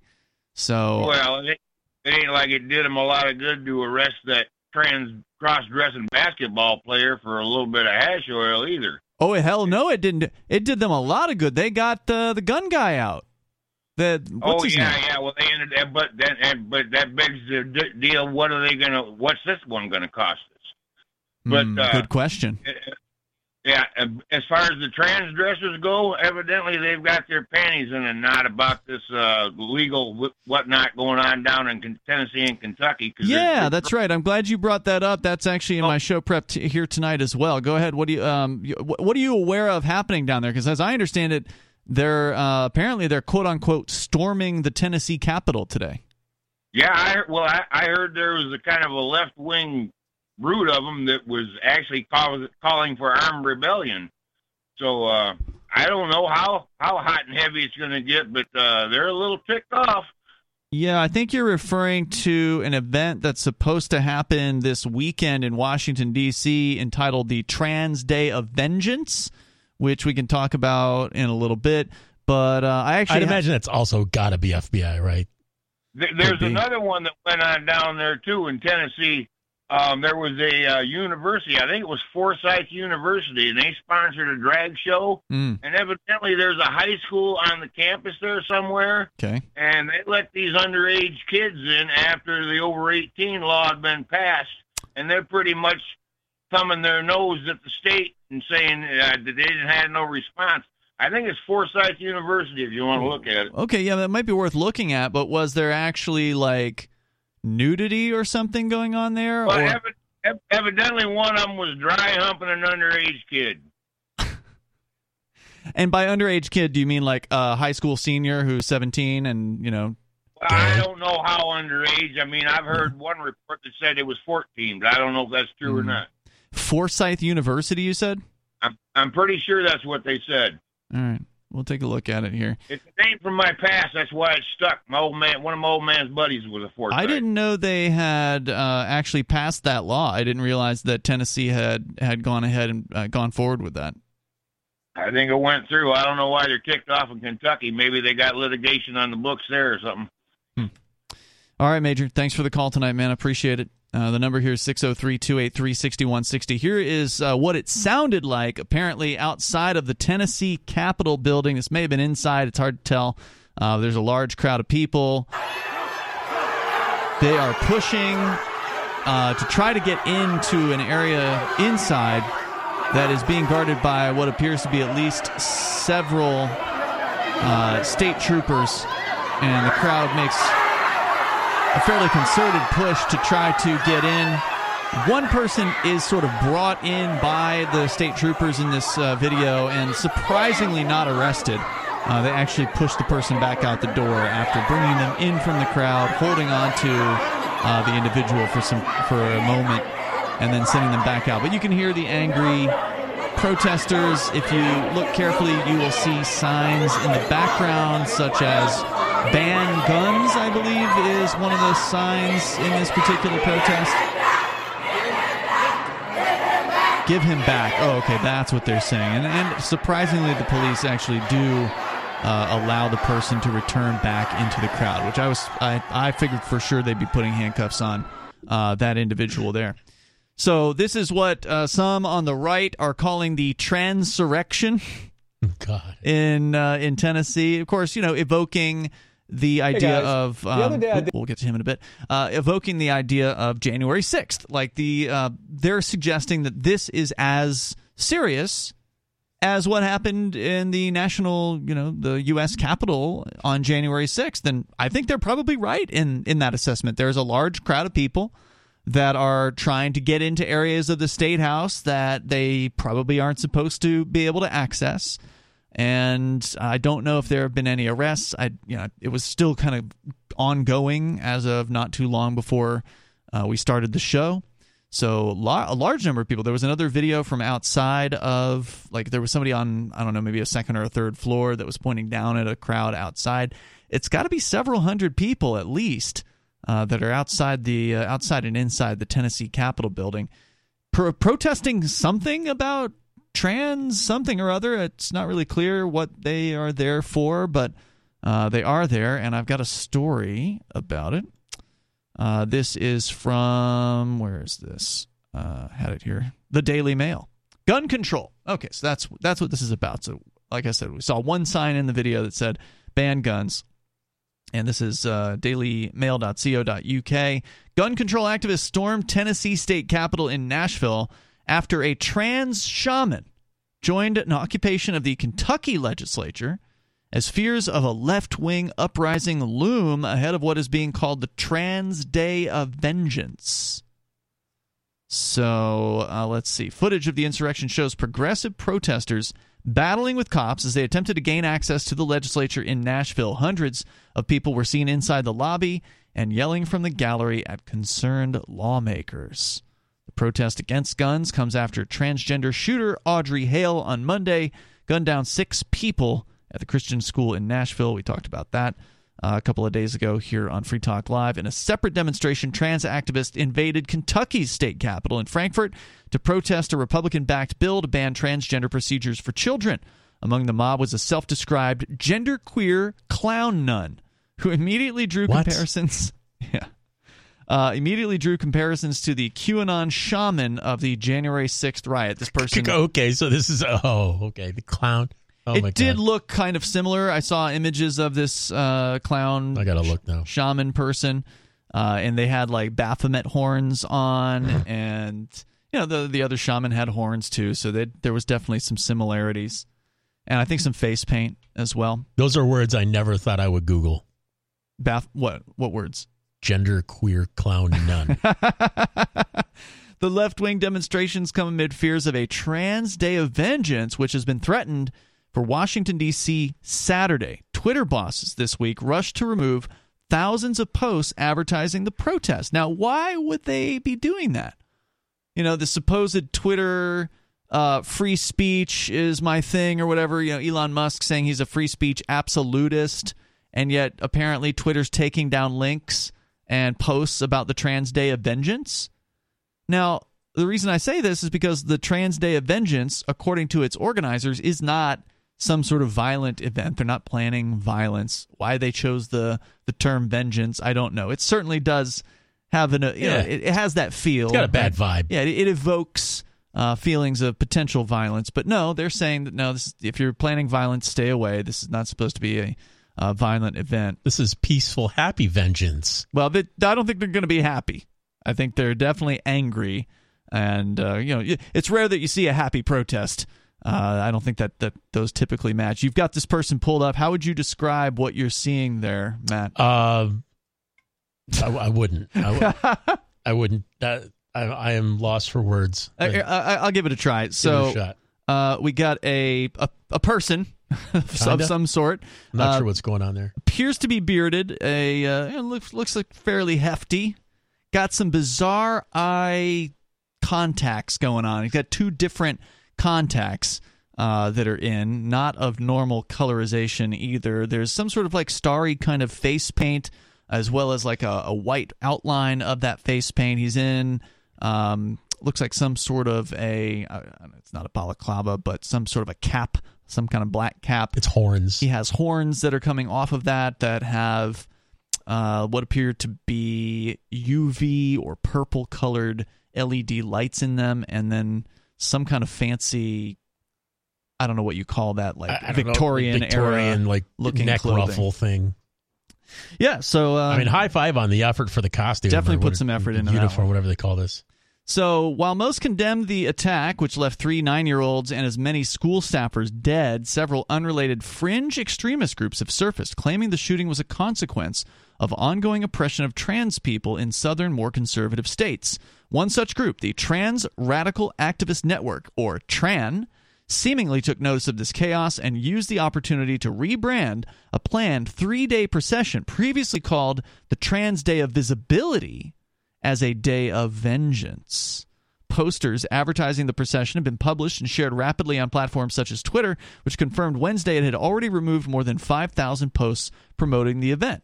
According to several since-scrubbed advertisements, the event is still to be held in D.C. as scheduled from Friday through Sunday. So I didn't realize it was a 3-day event.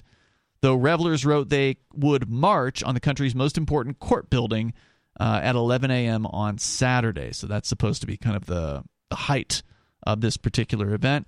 The demonstration currently occurring in Nashville served as a preview of what could be in store for public officials in Washington once the weekend rolls around. I've never been to D.C. as a tourist. I went there, God, it must be like 15 years ago now. It's been a long time, thankfully. They used to have a radio conference that happened in D.C. for a couple of years, and then that company went out of business. So I have been to D.C. for the purposes of going to a conference. I hate going to D.C. It's just like icky all over the place. Big government buildings everywhere. Everything looks institutional. It's a terrible. Have you ever been there? I went in 6th grade because they have to inculcate you with the power of government for 6th graders every year. So they take everybody down and show them all the monuments and stuff and how we're supposed to feel bad for all the people who went to war and stuff. I presume some of that stuff is open on weekends because obviously that's when a lot of tourism happens. Do they have tourism at the Capitol building on Saturday? I went to the Capitol building. I mean, we're talking, 1986. Yeah. Or 1987 or whatever. Yeah, I don't know what it looks like there on a Saturday, but that's obviously when they're talking about doing most of these things. The Smithsonian was cool. The demonstration, again, in Nashville was calling for tighter gun laws prior to forcing themselves in the building. So apparently they did get in. It wasn't just that they were trying to.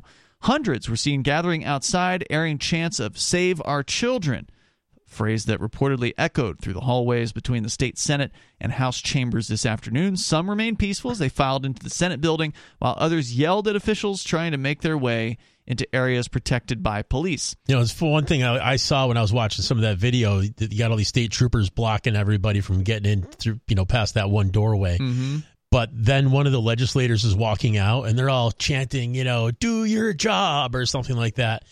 And when the one legislator, the one person they're trying to scream at, when he walked through and the state troopers made a pathway for him, they all went silent. Why? Like the crowd went quiet, and then when the state trooper got past, they all started up again. It's like, strange. You morons.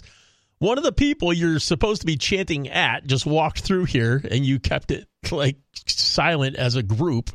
That is bizarre. And then when he got out, they started up again. Didn't make any sense to me. I don't think they... Well, chanting doesn't make any sense anyway. Chanting, yeah, right. It's hard to understand it half the time, and it's kind of mindless. But we can talk more about what's going on there in Tennessee, also apparently Kentucky yesterday. If you want to comment on it, the number is 603-283-6160. Let's go to this caller. You're on Free Talk Live. What is your name? Hi, it's Vernon. Vernon, you're on the air. Hi, so I wanted to clarify what the original protest was for in Tennessee, since I live in Tennessee half the time. Okay. They passed a bill that basically prohibits drag shows on public property. Okay. And they also passed another bill that limits anybody that's on TennCare, which is like Medicare in Tennessee, the ability to use that for transgender care. So basically anybody that is on that type of care has to phase it out, I believe, by March 30th, from what I remember. But the drag show on public property thing is the big deal right now. And then on top of that, they then have the school shooting, which I guess they are kind of piggybacking on for protesting other things. But the primary issue, like I said, was that the drag shows on public property. And I used to go to pride festivals that were held on public property that were very peaceful. The police were there to protect everything. It was actually a lot of fun.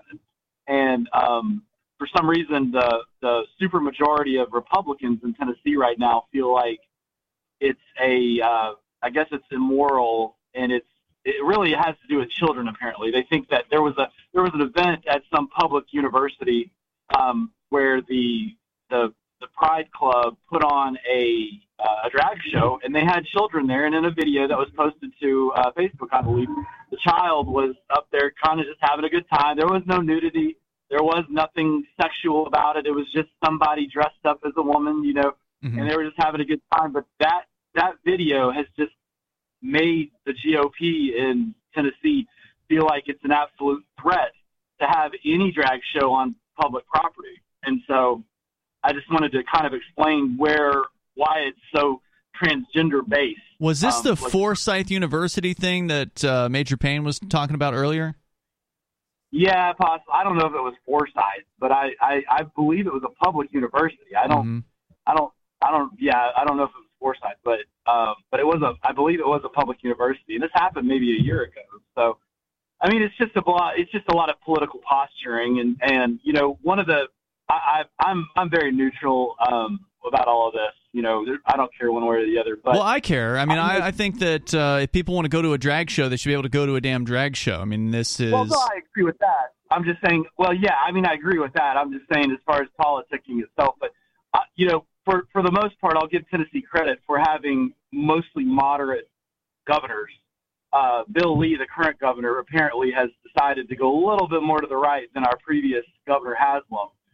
But as a whole, I feel like, the Tennessee governor, at least, tries to be a bit more moderate than crazy DeSantis or something like that. But in this case, whatever. I mean, the dude signed this bill, right? This anti-drag bill. Signed the bill. I agree. And that's what my point was that it just seems like even the governors that were able to be moderate are having to really move more to the right to appease just the really, whatever you call it. It's just very sharp. It doesn't seem like there is no more moderate. anymore. The thing is, we talked about this. We talked about this Tennessee bill when it was in the process. I don't know if we talked about it since it has passed, but I do have the bill pulled up here just to kind of remind what it actually contains. It is, in addition to what you're saying, Vernon, it is not just that drag shows are banned on public property, but they are also illegal on, quote, in a location where the adult cabaret performance could be viewed by a person who is not an adult. So even if it's I forgot about that. Yeah, even if it's within private property, if someone under the age of 18 is present in that room, that in theory would make it violating this law. However, you also then have to pull up the definition of adult cabaret performance. And this is where things get tricky. So it says this. It means a performance in a location other than an adult cabaret that features topless dancers, go-go dancers, exotic dancers, strippers. Okay, so far we're not talking about drag here, right? We're talking about strip shows. Comma, male or female impersonators who provide entertainment that appeals to a prurient interest or similar entertainers, regardless of whether or not performed for consideration. So the part with the part that covers drag is the part about male or female impersonators who provide entertainment that appeals to a prurient interest. So what does that's that mean? The big question. Prurient usually is like the lowest common denomination sexual talk. You're trying to appeal to people's sexual interests, essentially. And I forgot how ridiculous it was, and I'm glad you read that. And before we run out of time, I just want everyone to know that Tennessee, as a whole, I would say, is very respectful of that lifestyle and very respectful of people that choose or not choose or whatever you want to call it. That if you're trans, if you're bi, I know that our university and higher ed system is very respectful of that as well. And anybody that's listening out there that is in Tennessee, aren't going to, like I said, be judgmental about that. And well, unfortunately, the government is, and ultimately the question is, what are the police going to do when it comes to these performances? Is cracking a sex joke prurient? More coming up here. It's Free Talk Live.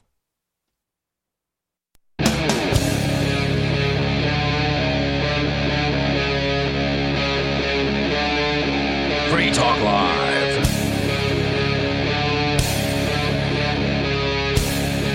It's Free Talk Live. You can join the show here. You can bring up whatever you want.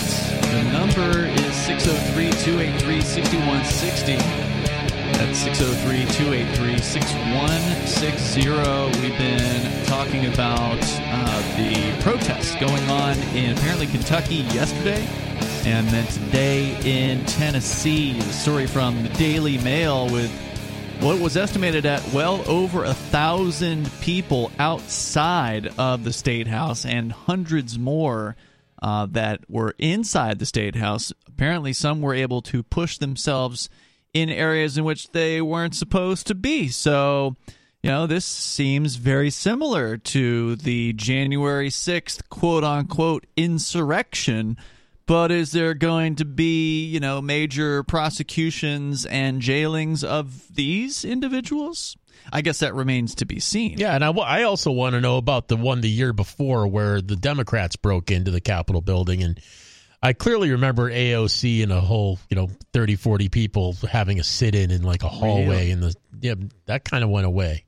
Huh. Was it hundreds of people? It was quite a few people. Okay. I mean, I don't think it was hundreds, but I don't think there was, 1,000 people in the January 6th thing going into the Capitol. Going in? Yeah, I don't know. That's just a good question. Bunch, handful of people. But the same with the AOC thing. There was 30, 40 people there all having to sit in and be in where they weren't supposed to, but AOC was with them, so maybe that makes a difference. I got the feeling there were more than 30 or 40 people in the January 6th thing. Was there? Because I think they prosecuted far more than that. It's hard to tell you. You can only see what the camera will show you. Yeah, but either way, I mean, I don't think that any of these people should be prosecuted. I don't think that the people in Tennessee should be prosecuted. I don't think the people in D.C. should be prosecuted. I think the Capitol building should be turned into low-income housing. They, the best part of the January 6th thing, of course, was the politicians cowering and hiding. That remember was so those ridiculous. photographs? Oh my God! Wasn't that just the sweetest moment? Jesus. I can't believe they would even stoop to that level. Make politicians cower again, as far as I'm concerned. But, I mean, I would love it if it wasn't an act. You think that was an act? Oh my God, are you kidding me? There was nobody getting really anywhere scared? near that meeting room. They're not getting near that. Well, either way, I'll take it. Whether it was an act or not, it looked pretty pathetic. They looked like cowards. Yeah. So, and again, I don't think violence is the solution. If there's somebody being violent, then okay, fine. Prosecute whatever. That's fine. Of course, the cops didn't get prosecuted for shooting that lady to death. That's right. On January 6th. So clearly there's a double standard at work here. And again, whether there's going to be a double standard as far as prosecuting the people in Tennessee, that also remains to be seen. But as I say, I don't think any of these people should be prosecuted. This is quote-unquote public property. This is the people's house. It's the people's government. So if they want to go in there and they want to stay there all night and protest, then whatever. I don't care. But if you want to comment, you can join us here. The number is 603-283-6160. We had Vernon call in because apparently there's going to be a trans event this weekend in D.C., which they're calling the Trans Day of Vengeance. Now, apparently it's supposed to be going on for the whole weekend, but the focus day is going to be 11 a.m. on Saturday outside of the Supreme Court in Washington, D.C., and so, we'll see what that turns into. They are saying that the Trans Day of Vengeance isn't about violence. It had a different title previously, and then they changed it. It sounded a lot less. Vengeance sounds kind of intense. They see if I can find what it was. Oh, it was going to be the Trans Day of Visibility, and then after the events of the shooting this week, they changed the term to a Day of Vengeance, Trans Day of Vengeance. It's being put on by the Trans Radical Activist Network.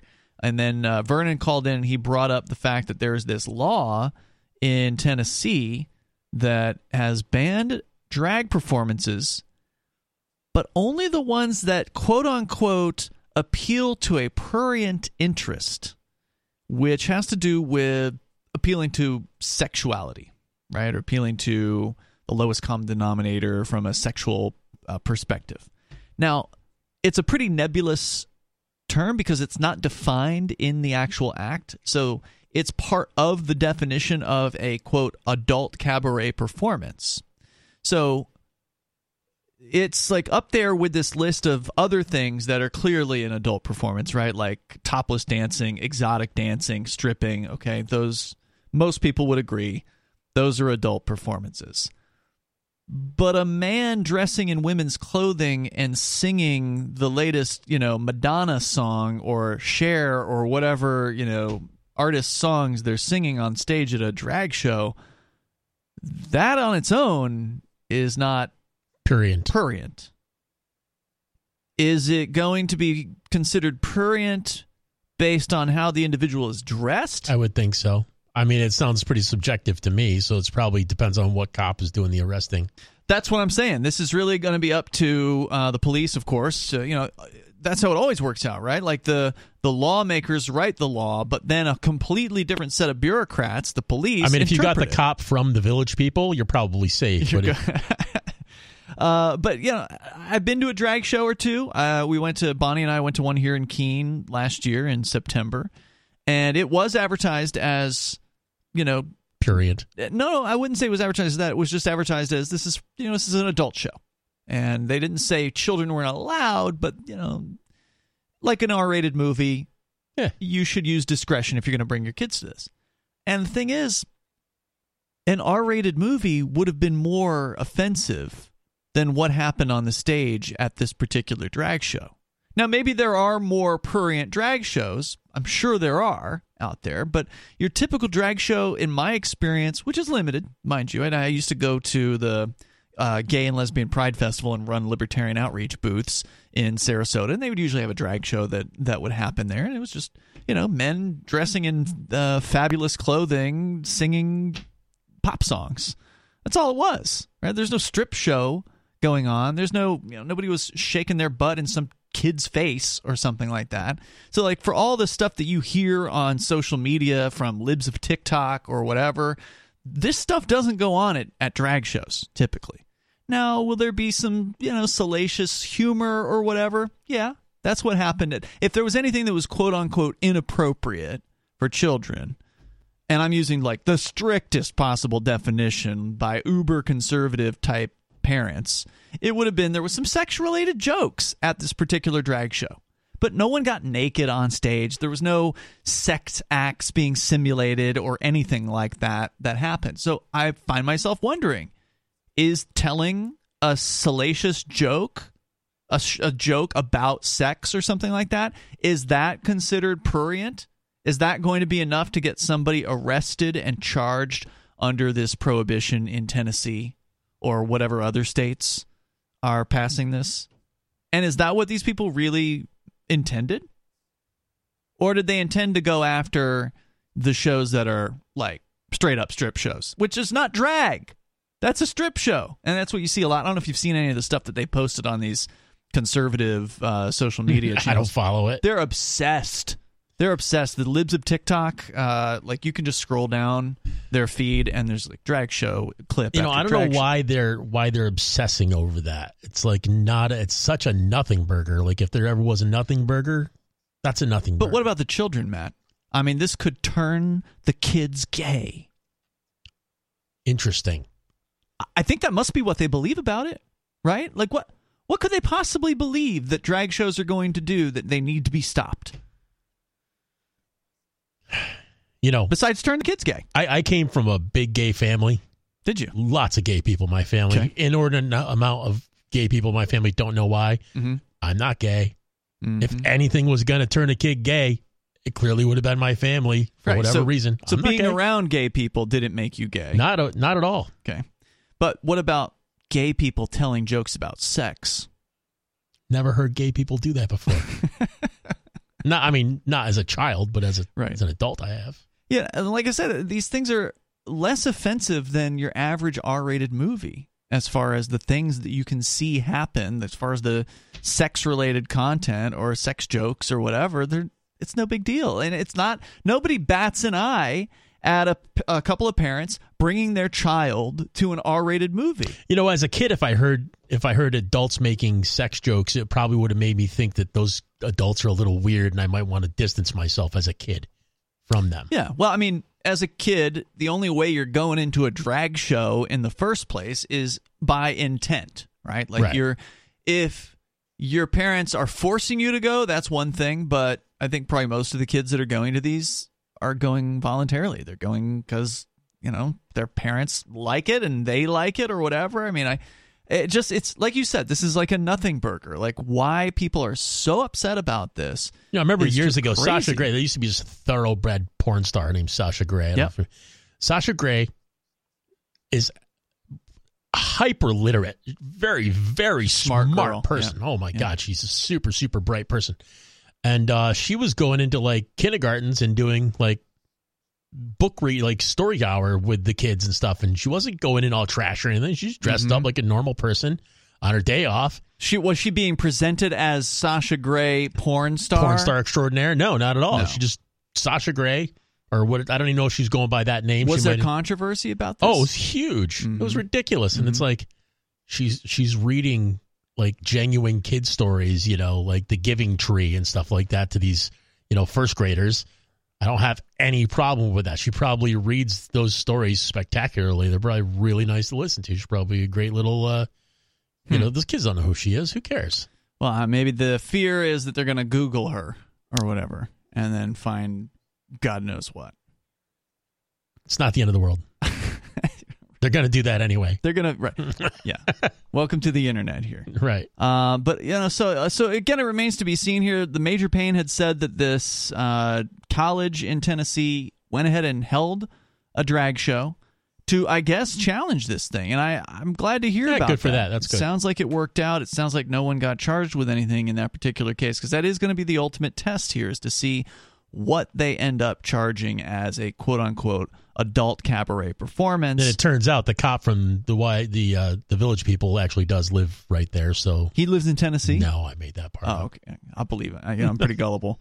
The number here is 603-283-6160. He's got to be old today. He's probably 80 years old. Yeah, for sure, if he's still around. So anyway, there's that story. We're going to keep an eye on this Trans Day of Vengeance that's supposedly coming up this weekend. Let me see what else I can tell you about it here from the Daily Mail after I scroll through their zillion photographs. Their articles are so hard to actually read because there's just so many pictures. But they say that officers attempted to keep the rally in Tennessee confined to certain areas, but 2 Democratic lawmakers caused a temporary shutdown when they joined in on the revelry. Power to the people, said State Senator Charlene Oliver, screaming through a megaphone, a chant that hundreds of others who'd gathered in the House emphatically repeated. Most remained peaceful, while others were seen battling with officers tasked with keeping a clamp on the unrest. And so we'll see what else transpires. If you were there today and you want to weigh in, you want to give us, what it was like from the inside or the outside, whichever side you happen to be on. The number is 603-283-6160. That's 603-283-6160. Something we've been watching pretty carefully here on Free Talk Live, Matt, has been the banking situation. And it's been a few weeks since you've been on the show. Have you been paying attention at all to these bank failures? Very little, actually. I mean, this is an expected outcome of, something I saw recently that I didn't know happened a couple years ago. Actually, Chris Reitman posted it on Facebook. I saw it. But he posted that the fractional reserve system is done, and I didn't realize the fractional reserve system was done. Oh, yeah? That happened back in couple 2020. Years ago. Yeah, I had no Thanks idea. Thanks to COVID. They just decided to get rid of any reserve requirements. I wonder if that was the real reason for COVID in the first place. As a cover, you mean, to do that stuff? That's a good question. There's well, we had to because this, Yeah, I don't even see why that would even have anything to do with COVID. Like, how is that even excused by there's a disease? Now we don't need a reserve for the banks? What? It kind of makes me, I like Aaron Day's idea. I like his presidential candidate Aaron Day. Presidential candidate Aaron Day. I like his idea. I think the bank run's a good idea. I agree. But what are people going to do with their money? I mean, you go on the bank run. What would you do? I'd buy Monero. Mm-hmm. And that is the privacy coin, the world's premier privacy coin in the world of cryptocurrency. Yeah, I see more and more and more people coming around to Bitcoin, and that worries me. Bitcoin is traceable and trackable. It's like almost as bad as a central bank digital currency at this point. If you're going to have one of the whole allures of cash is that you can live a fairly private life without anybody knowing, your credit card transactions and debit card transactions can be tracked. I might I'm not even doing anything illegal, but I still might want to pay cash. Cash is nice. It's between two people. Nobody has to know what happened. It's not a big deal. And Bitcoin is not going to allow for that level of privacy. But Monero does allow for that level of privacy. The other thing, another key difference between Bitcoin and Monero is the fees. I mean, privacy. Yeah, Bitcoin fees. Oh my God, privacy is important. But what I saw, I think it was last week on social media, because I can't use Bitcoin, so I'm not allowed to use cryptocurrency, so I can't see it for myself. But luckily, the internet has charts, and there's a handy little chart here at a website called bitinfocharts.com, and you can look at different cryptocurrencies, and you can see what is the current average transaction fee denominated in dollars of Bitcoin. Well, apparently as of today or yesterday, it was $2.31. That is the average Bitcoin transaction fee. Wow.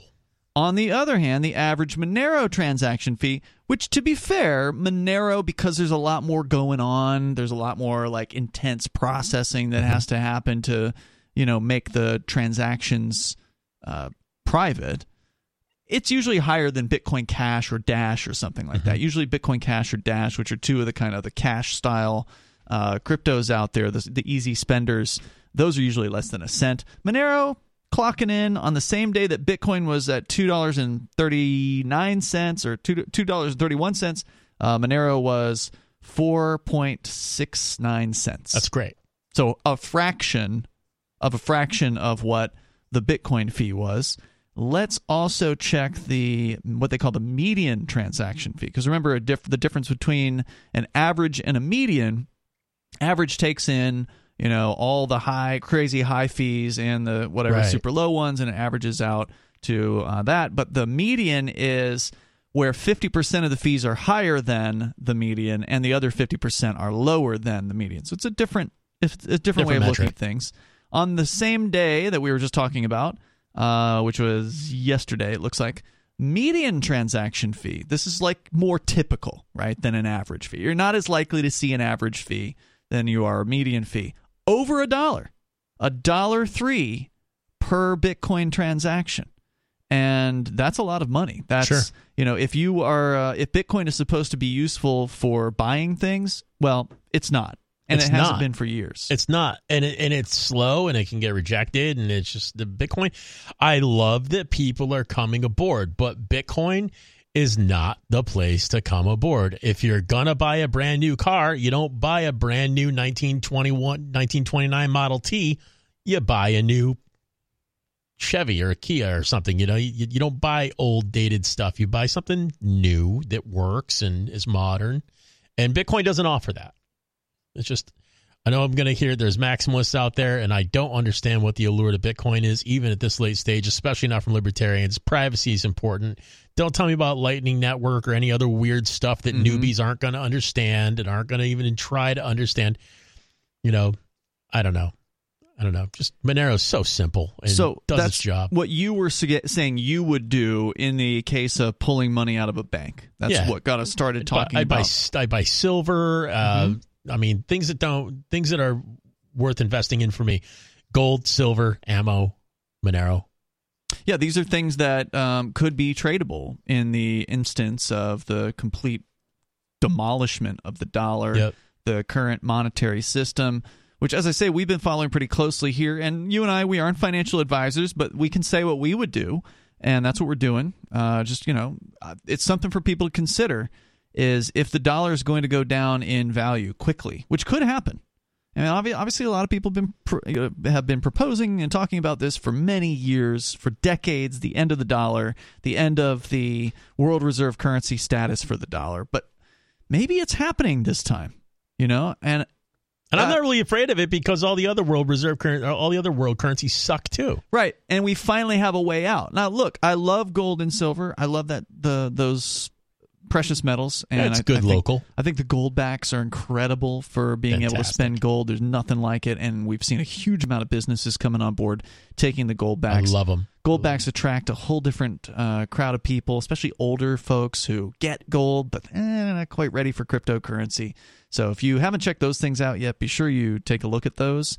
But like you said, those are local things. You can't really do much with gold and silver on an international or even a state-to-state level. Just cumbersome to have to put something in a package and then pay to ship it somewhere. So they both have their strengths and they have their weaknesses. Crypto and gold, I think, are complementary of one another as far as using both of them. And you're like, for sure, you're set. Why not? And if you can trade a chicken for a pickup truck, then you go ahead and do that. But gonna need a lot of chicken. Yeah, for the rest of the time though, you're going to need something a little more fluid, and that's the whole purpose of currency in the first place. Right. So, and remember earlier in the show tonight, we talked about how I think it was Brazil and China have a new deal where they're not going to use the dollar between. So Brazil was buying, it still is. China's their number one trading partner, and it was United States. That's flipped in recent years, and so Brazil says, "Well, why are we buying dollars to send them to China, which then China has to turn make any sense. It makes I don't blame absolutely them. No sense.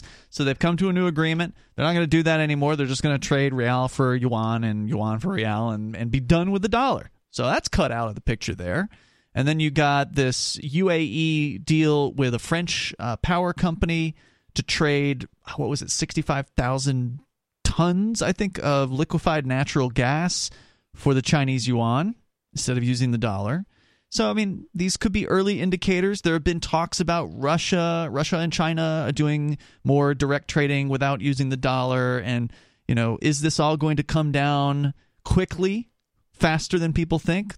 Well, there's one guy that bet $1 million last week that the price of Bitcoin, due to all the dollar, falling and failing and all that, was going to shoot up to $1 million within 90 days. Well, I really not going to put all my eggs in that basket. You don't have to. He put $1 million of his own chickens and eggs. Do we know who this person is? Yeah, he's a former CTO of Coinbase. Really? Yeah. His own $1 million? Well, he got it from somewhere. I don't know where he got it from, but he put it into it's a fat escrow. Bet, buddy. It's in an escrow account. I don't think he's going to lose money, but I don't think he's going to make nearly as much as he thought he was going to. Well, I mean, he's either going to lose the $1 million or he's going to win a Bitcoin. The other guy on the other side of the bet has to buy a Bitcoin. Oh, it's a bet. Yeah, sorry, I didn't make that clear. Oh, it's a bet. Yeah, he bet $1 million. Wow. The price of Bitcoin's going to hit $1 million within 3 months. I'm calling schmuck. There's more coming up. Free Talk Live.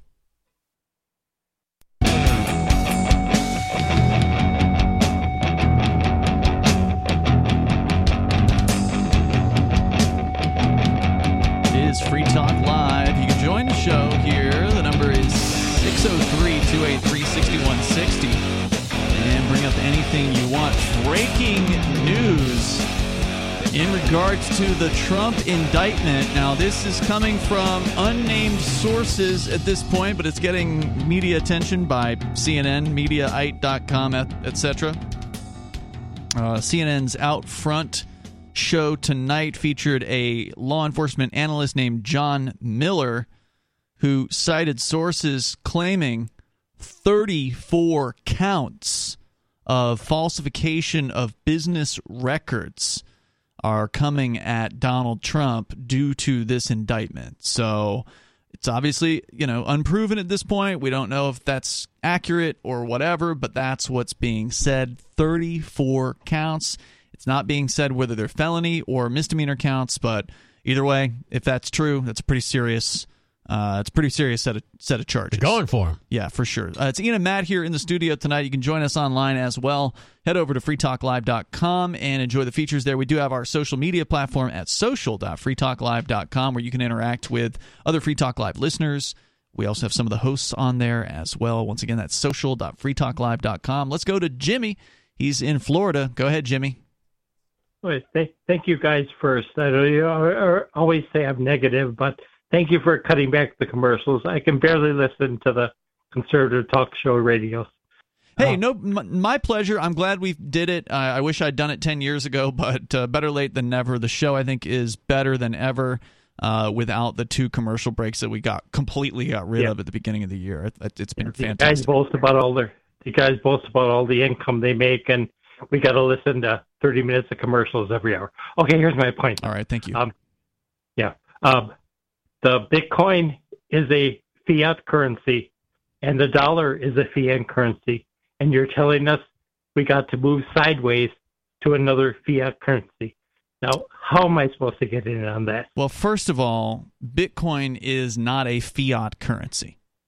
And Matt, do you want to take that one? Do you want to explain why? Run with it. You do it. So fiat currency, the word fiat specifically refers to like the diktats of a king, right? Like the king has commanded by fiat. So fiat is essentially something handed down from on high. In our current situation, it usually involves having absolutely no backing whatsoever. And so that's when you look at the fiat currencies of the world, what you tend to see. In the case of Bitcoin, a lot of people who don't really understand what they're talking about will understandably mess this one up. This was one of my first objections to Bitcoin back in the day when Mark and I were having lunch with Gavin Andreessen, who was one of the earliest programmers of Bitcoin, and he kind of answered our objections. One of my objections was, well, what's it backed by? Because I was a gold and silver guy, right? Like that, it didn't make any sense. Traditional libertarian. Yeah. Right. What's that, Jimmy? Yeah, gold and silver, right. Right. So that's where I was coming from on this, and I think the best explanation to that, to me, that makes it pretty clear, is that Bitcoin is backed by, and cryptocurrencies are backed by the networks that are there, that are so critical to the existence of Bitcoin. Bitcoin doesn't exist without its network. If the last I heard it was 10,000 nodes, but it's been a few years, so I don't know what the current number is. But it's probably a lot more than that now. Let's just take that number. 10,000 nodes. Those are 10,000 people, likely 10,000 individuals or groups or whatever that are running servers that have the full Bitcoin blockchain on them. That is the decentralized network. That is the heart plus the miners of running this Bitcoin blockchain. And again, we're just talking about Bitcoin. There's other blockchains, obviously, that have similar things. And so the fact that there's that network out there is real value. That network processes those transactions, validates those transactions to make sure that there's no cook in the books, that there's no funny business going on, there's no stealing or whatever, right?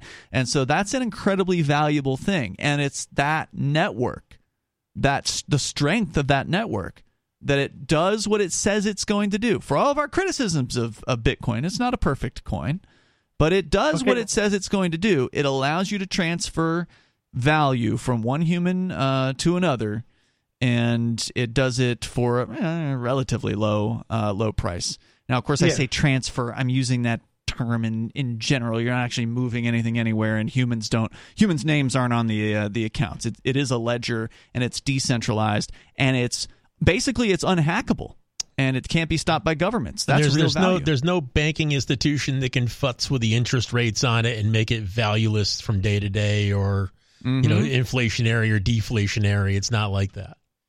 Yeah. But so when you guys form a new country, are you protected from the United States shutting this off? The United States cannot shut off Bitcoin. It is a global phenomenon. Those 10,000 nodes I told you about, those are distributed all across the planet. It is everywhere, and it is all the time. It's not something that... The only way to shut off Bitcoin would be literally to kill the internet worldwide. Okay, well, can the United States shut off the internet? No, sir. No. They could shut it off in theory to the United States, but they would have... if you think people are mad now, wait until they can't get their pornography or whatever it is that they're using. And honestly, even if they did shut off the internet, Bitcoin can run on intranet too. So, I mean, as long as you can have two devices that can connect with each other. You could hook it up over a ham radio set if you wanted to. Totally possible. So there would be all kinds of alternatives, and Bitcoin, again, isn't going to go away. As long as there's somebody with a network somewhere, it's going to continue. And you always have to remember, the government's not going to want to get rid of the internet because they need it for things. They're reliant on it as well. Okay, thank you very much. Thanks, Jimmy. Thanks for the call tonight, man. I appreciate it. A good question, though, and that is one that comes up a lot. People, are new to Bitcoin; they don't understand it, and these are some of the important things that need to get out there. That's kind of a second level question too. That's not really a true beginner's question. That's a second level question. The first question I like to answer is, well, show me how it works. Okay, well, here's the wallet, and I'm going to scan your QR code. There you go. You have $1. Or worth of little tiny fraction of cryptocurrency. The second level question is, well, what's this backed by? Well, it's backed by the blockchain, and then you get into the blockchain conversation. So I think the way you just described that without even using the word blockchain was kind of ingenious. Oh, thanks, man. Let's continue here. We got Joe in Maryland. You're on Free Talk Live. Go ahead, Joe. Yeah, hi, Ian. Hi, Matt. How you guys doing? Good. How are you, Joe? What's on your mind? Matt, you were talking about Uh-oh. Oh, you're getting a little robotic. You lost your signal there for a moment. He was talking about what? You're number one on my prayer list because you need to be protected from the government. High five. Matt does? No, you, Ian. Oh, thanks, man. I appreciate it. While you're tossing them out there, I'll take one.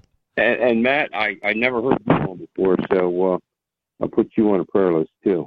Thanks, dude. You're welcome. Well, what do you got for us tonight? Okay, Matt, you were talking about, saving some things to trade like gold, silver, ammo,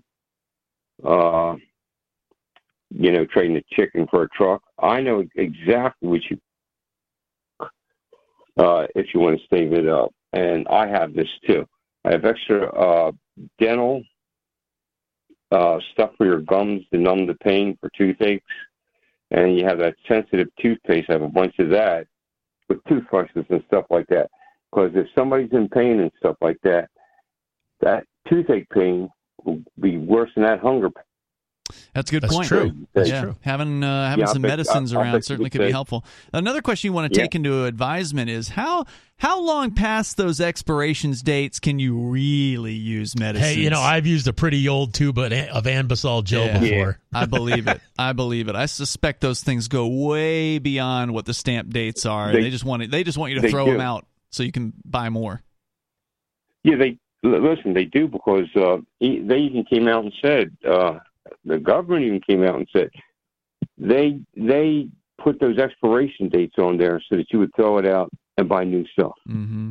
So that's how sneaky the companies are. I mean, maybe they lose some potency over time, but what percentage or by what measure?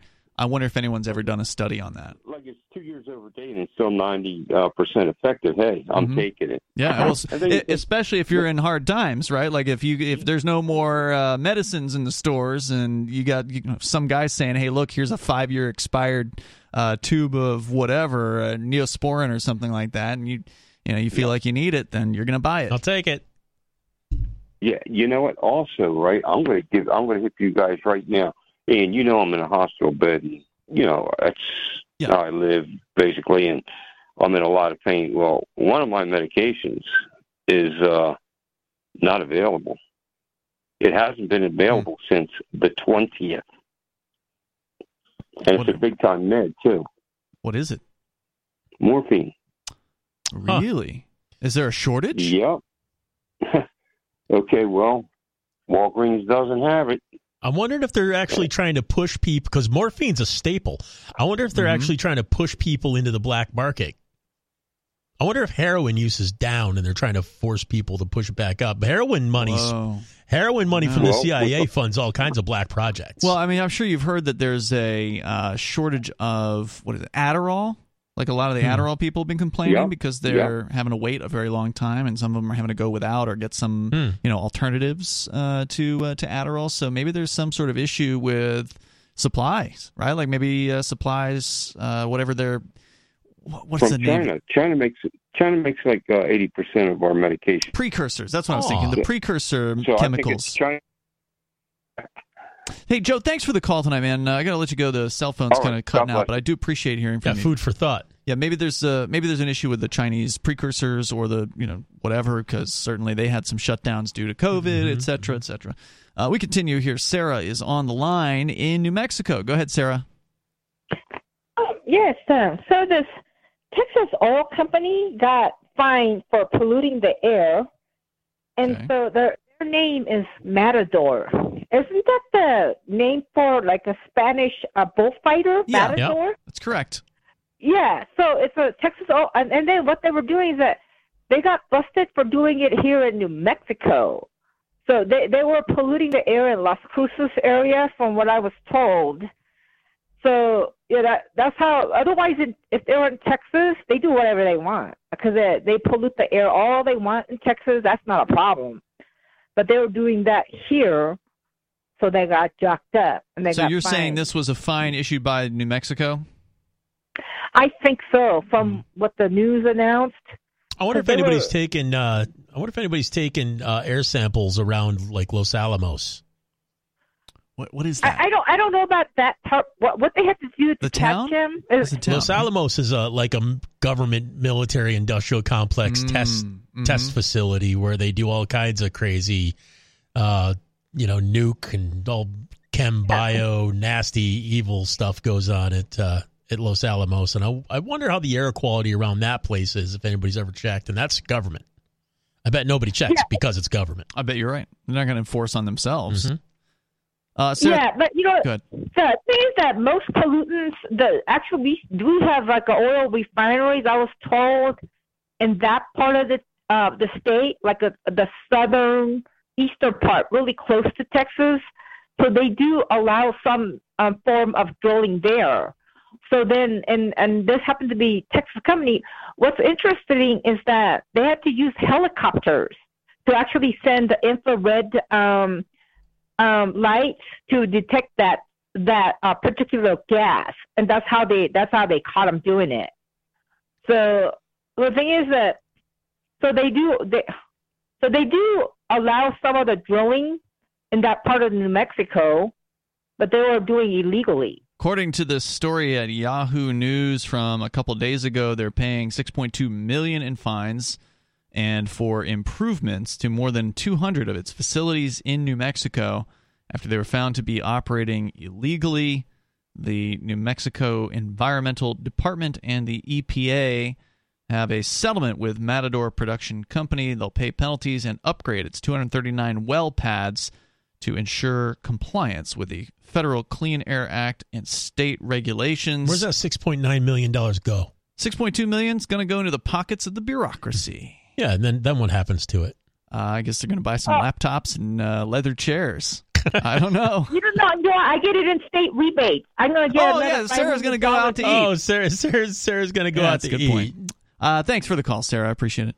The number 603-283-6160. I don't think the money crosses from the bureaucracy over into the general fund, but I could be wrong about that. I don't know. I don't know how all that works. If you want to comment, though, you're welcome to join us here. The number is 603-283-6160. So I've got a video here from Peter St. Onge, who we played a few of his videos recently. He's been following this banking situation pretty closely. He's a Mises Institute guy. Okay. Pretty well informed on this whole thing. And so we were talking about, what's going on out there, and he's got the latest. This is his video from earlier today. What happens in the first stages of a dollar collapse? Because remember, we were talking about these big deals that are being done between French power company and the UAE and then China and Brazil that are cutting out the dollar, and they're going with the yuan, for instance. And are we going to see this spreading? And if we do, what's going to happen? I did a video warning that de-dollarization could be coming. Today, we got news that France cut a deal to buy 65,000 tons of natural gas from China denominated in yuan. And just to be clear, it's a company in France. I don't think it was the French government. Right. But just, anyway. This is a big deal. 6 weeks ago, it was just pariah nations like Iran or Russia trying to de-dollarize their trade. Last week, it was Brazil. Now it's France. So what happens next? What if the U.S. dollar is about to be dethroned as the world's reserve currency? De-dollarization means foreigners don't need as many dollars. This means there are extra dollars nobody wants. This makes the price of the dollar fall. It gets weaker. That's usually slow at first, and then it picks up speed if it keeps going, a progressive rush for the exits. Note, we Americans are obligated to use the U.S. dollar thanks to an obscure law passed in 1862 as a wartime emergency that somehow managed to survive for 151 years now. Let's talk about that rush for the exits that he's talking about. The idea being that these nation states and many corporations, for instance, hold dollars because they've always been perceived as relatively stable compared to the rest of the world's currencies. But if it starts to be less stable, if the inflation rates start going into the double digits, which it almost did last year officially, it hit the 9% range. It was more like 18, 19%. The reality is, yes, it was in double digits. But by the government's own numbers, they say it wasn't. But if people around the world and these companies and nation states start to see that the dollar price is declining on a more precipitous level, well, then, of course, a bunch of other people are going to go and say, okay, we're selling now. Sell now while it's still, quote unquote, at the top. Because if they think it's going to get worse and worse, they're going to be more desperate to sell. And, of course, the more people that sell, the more people pile in to sell. And before you know it, you're at hyperinflation. But anyway, let's go on here with what he has to say. So Americans have no choice. Unless you have gold or Bitcoin, you go down with that ship. Now, a falling dollar drives up the price of everything that comes into America, but it also drives up the price of anything traded on world markets. So that's the raw materials, the imported components that drive American factories and sustain American consumers. First to jump would be gasoline, heating fuel, food prices. All of these are world markets. They're very liquid. Along with prescription drugs, since China has a creeping stranglehold thanks to our idiotic overregulation. Indeed, this is more or less true for every consumer product that China dominates. We shot ourselves in the foot. Now it's coming back to bite us. Next, those jumps in trading commodities and input prices pour out through the supply chains. They yank up prices in industry after industry. So cars, construction materials like steel or concrete, clothes, furniture, TVs, computers, medical devices. Gone are the days of affordable luxuries. Now you got to work for it. And that's when the main event begins, capital flows. If foreigners get nervous, they sell not only dollars, they sell assets denominated in dollars. Starting with the most liquid, stocks, bonds, treasuries. These are very easy to trade. IBM stock takes you about a minute to trade compared to a Taiwanese factory in Wisconsin. So the liquid assets go first. Now, about 40% of American stocks are owned by foreigners and 1/3 of corporate bonds. I didn't know that. Did you? No, I did not. That's crazy. 40% of stocks. If foreigners start fleeing, both plunge. This could cut your 401k almost in half. It could drive up borrowing costs for companies to impossible levels. that would lead to mass bankruptcies on top of the wave of bankruptcies the Fed is already engineering to try and stop the inflation it started. It doesn't stop there. 1/3 of U.S. treasuries are owned by foreigners. That's over $8 trillion in bonds. If foreigners start dumping those, it will either send U.S. government debt service soaring by potentially hundreds of billions of dollars a year. That all has to be deficit funded. Or, much more likely, the Fed simply steps in and replaces all of that foreign demand, which would flip inflation overnight back to the march into double digits. Losing reserve currency status would savage the American economy. It would savage the American people. No country needs reserve currency status. After all, it doesn't benefit the people. But like climbing a cliffside with no gear, once you go halfway, you better not let go. All right, we'll be watching this. See you next time. His name is Peter St. Onge. His Twitter profile, where he's posting these things pretty much every day. How do you spell that, St. Onge? I'm about to give it to you. Prof. St. Onge. ProfStonge. And yeah, dude sounds like he knows what he's talking about when it comes to the economics behind all of this. The Austrians are never wrong. Mm-hmm. The question is when. The question is this the time? Are we actually seeing the beginning of de-dollarization I of the think world? we definitely are. I think we definitely Why now?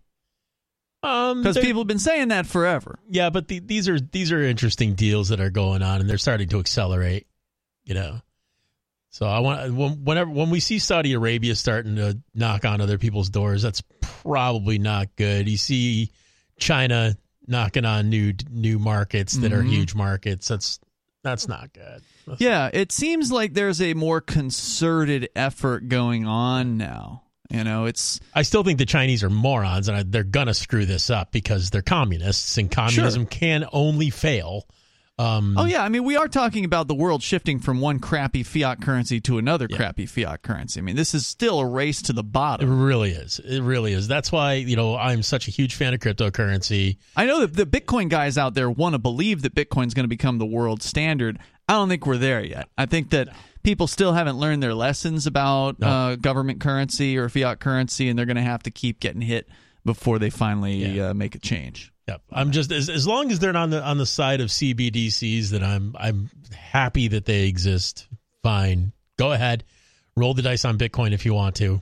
I'm definitely just going to stick with my Monero and other privacy coins.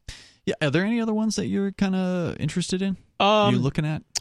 Yeah, but I don't even know the names of them. Okay. It's like I keep a bookmark on them and like go look at them to see what they're doing price wise or whatever. Yeah, I go to Josh for that stuff. Okay, he's my genius. We have our privacy coin meetup, and are there cryptocurrency meetups where you live, and are there specialized ones where you live? Yeah, if good there's question. not, then you're probably not living in the right place.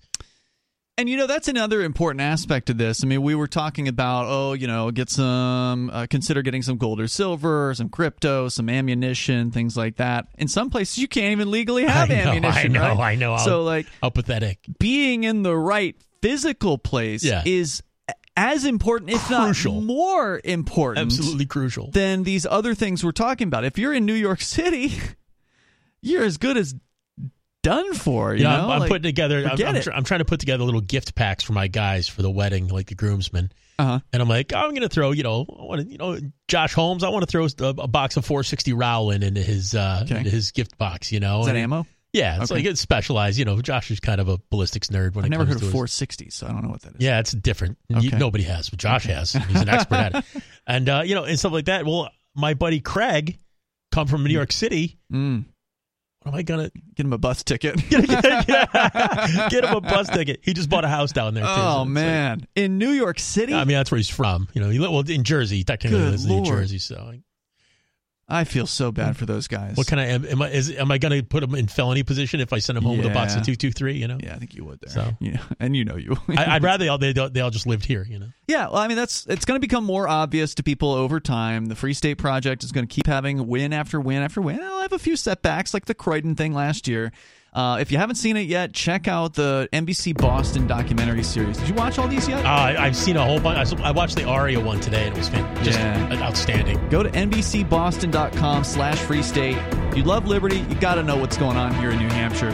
You got to get together in the same geographic area with like-minded people, and then that takes the whole crypto, gold, silver, ammo, end of the dollar thing, and it takes it to a whole new level of you're going to be doing a lot better. We'll see you tomorrow night.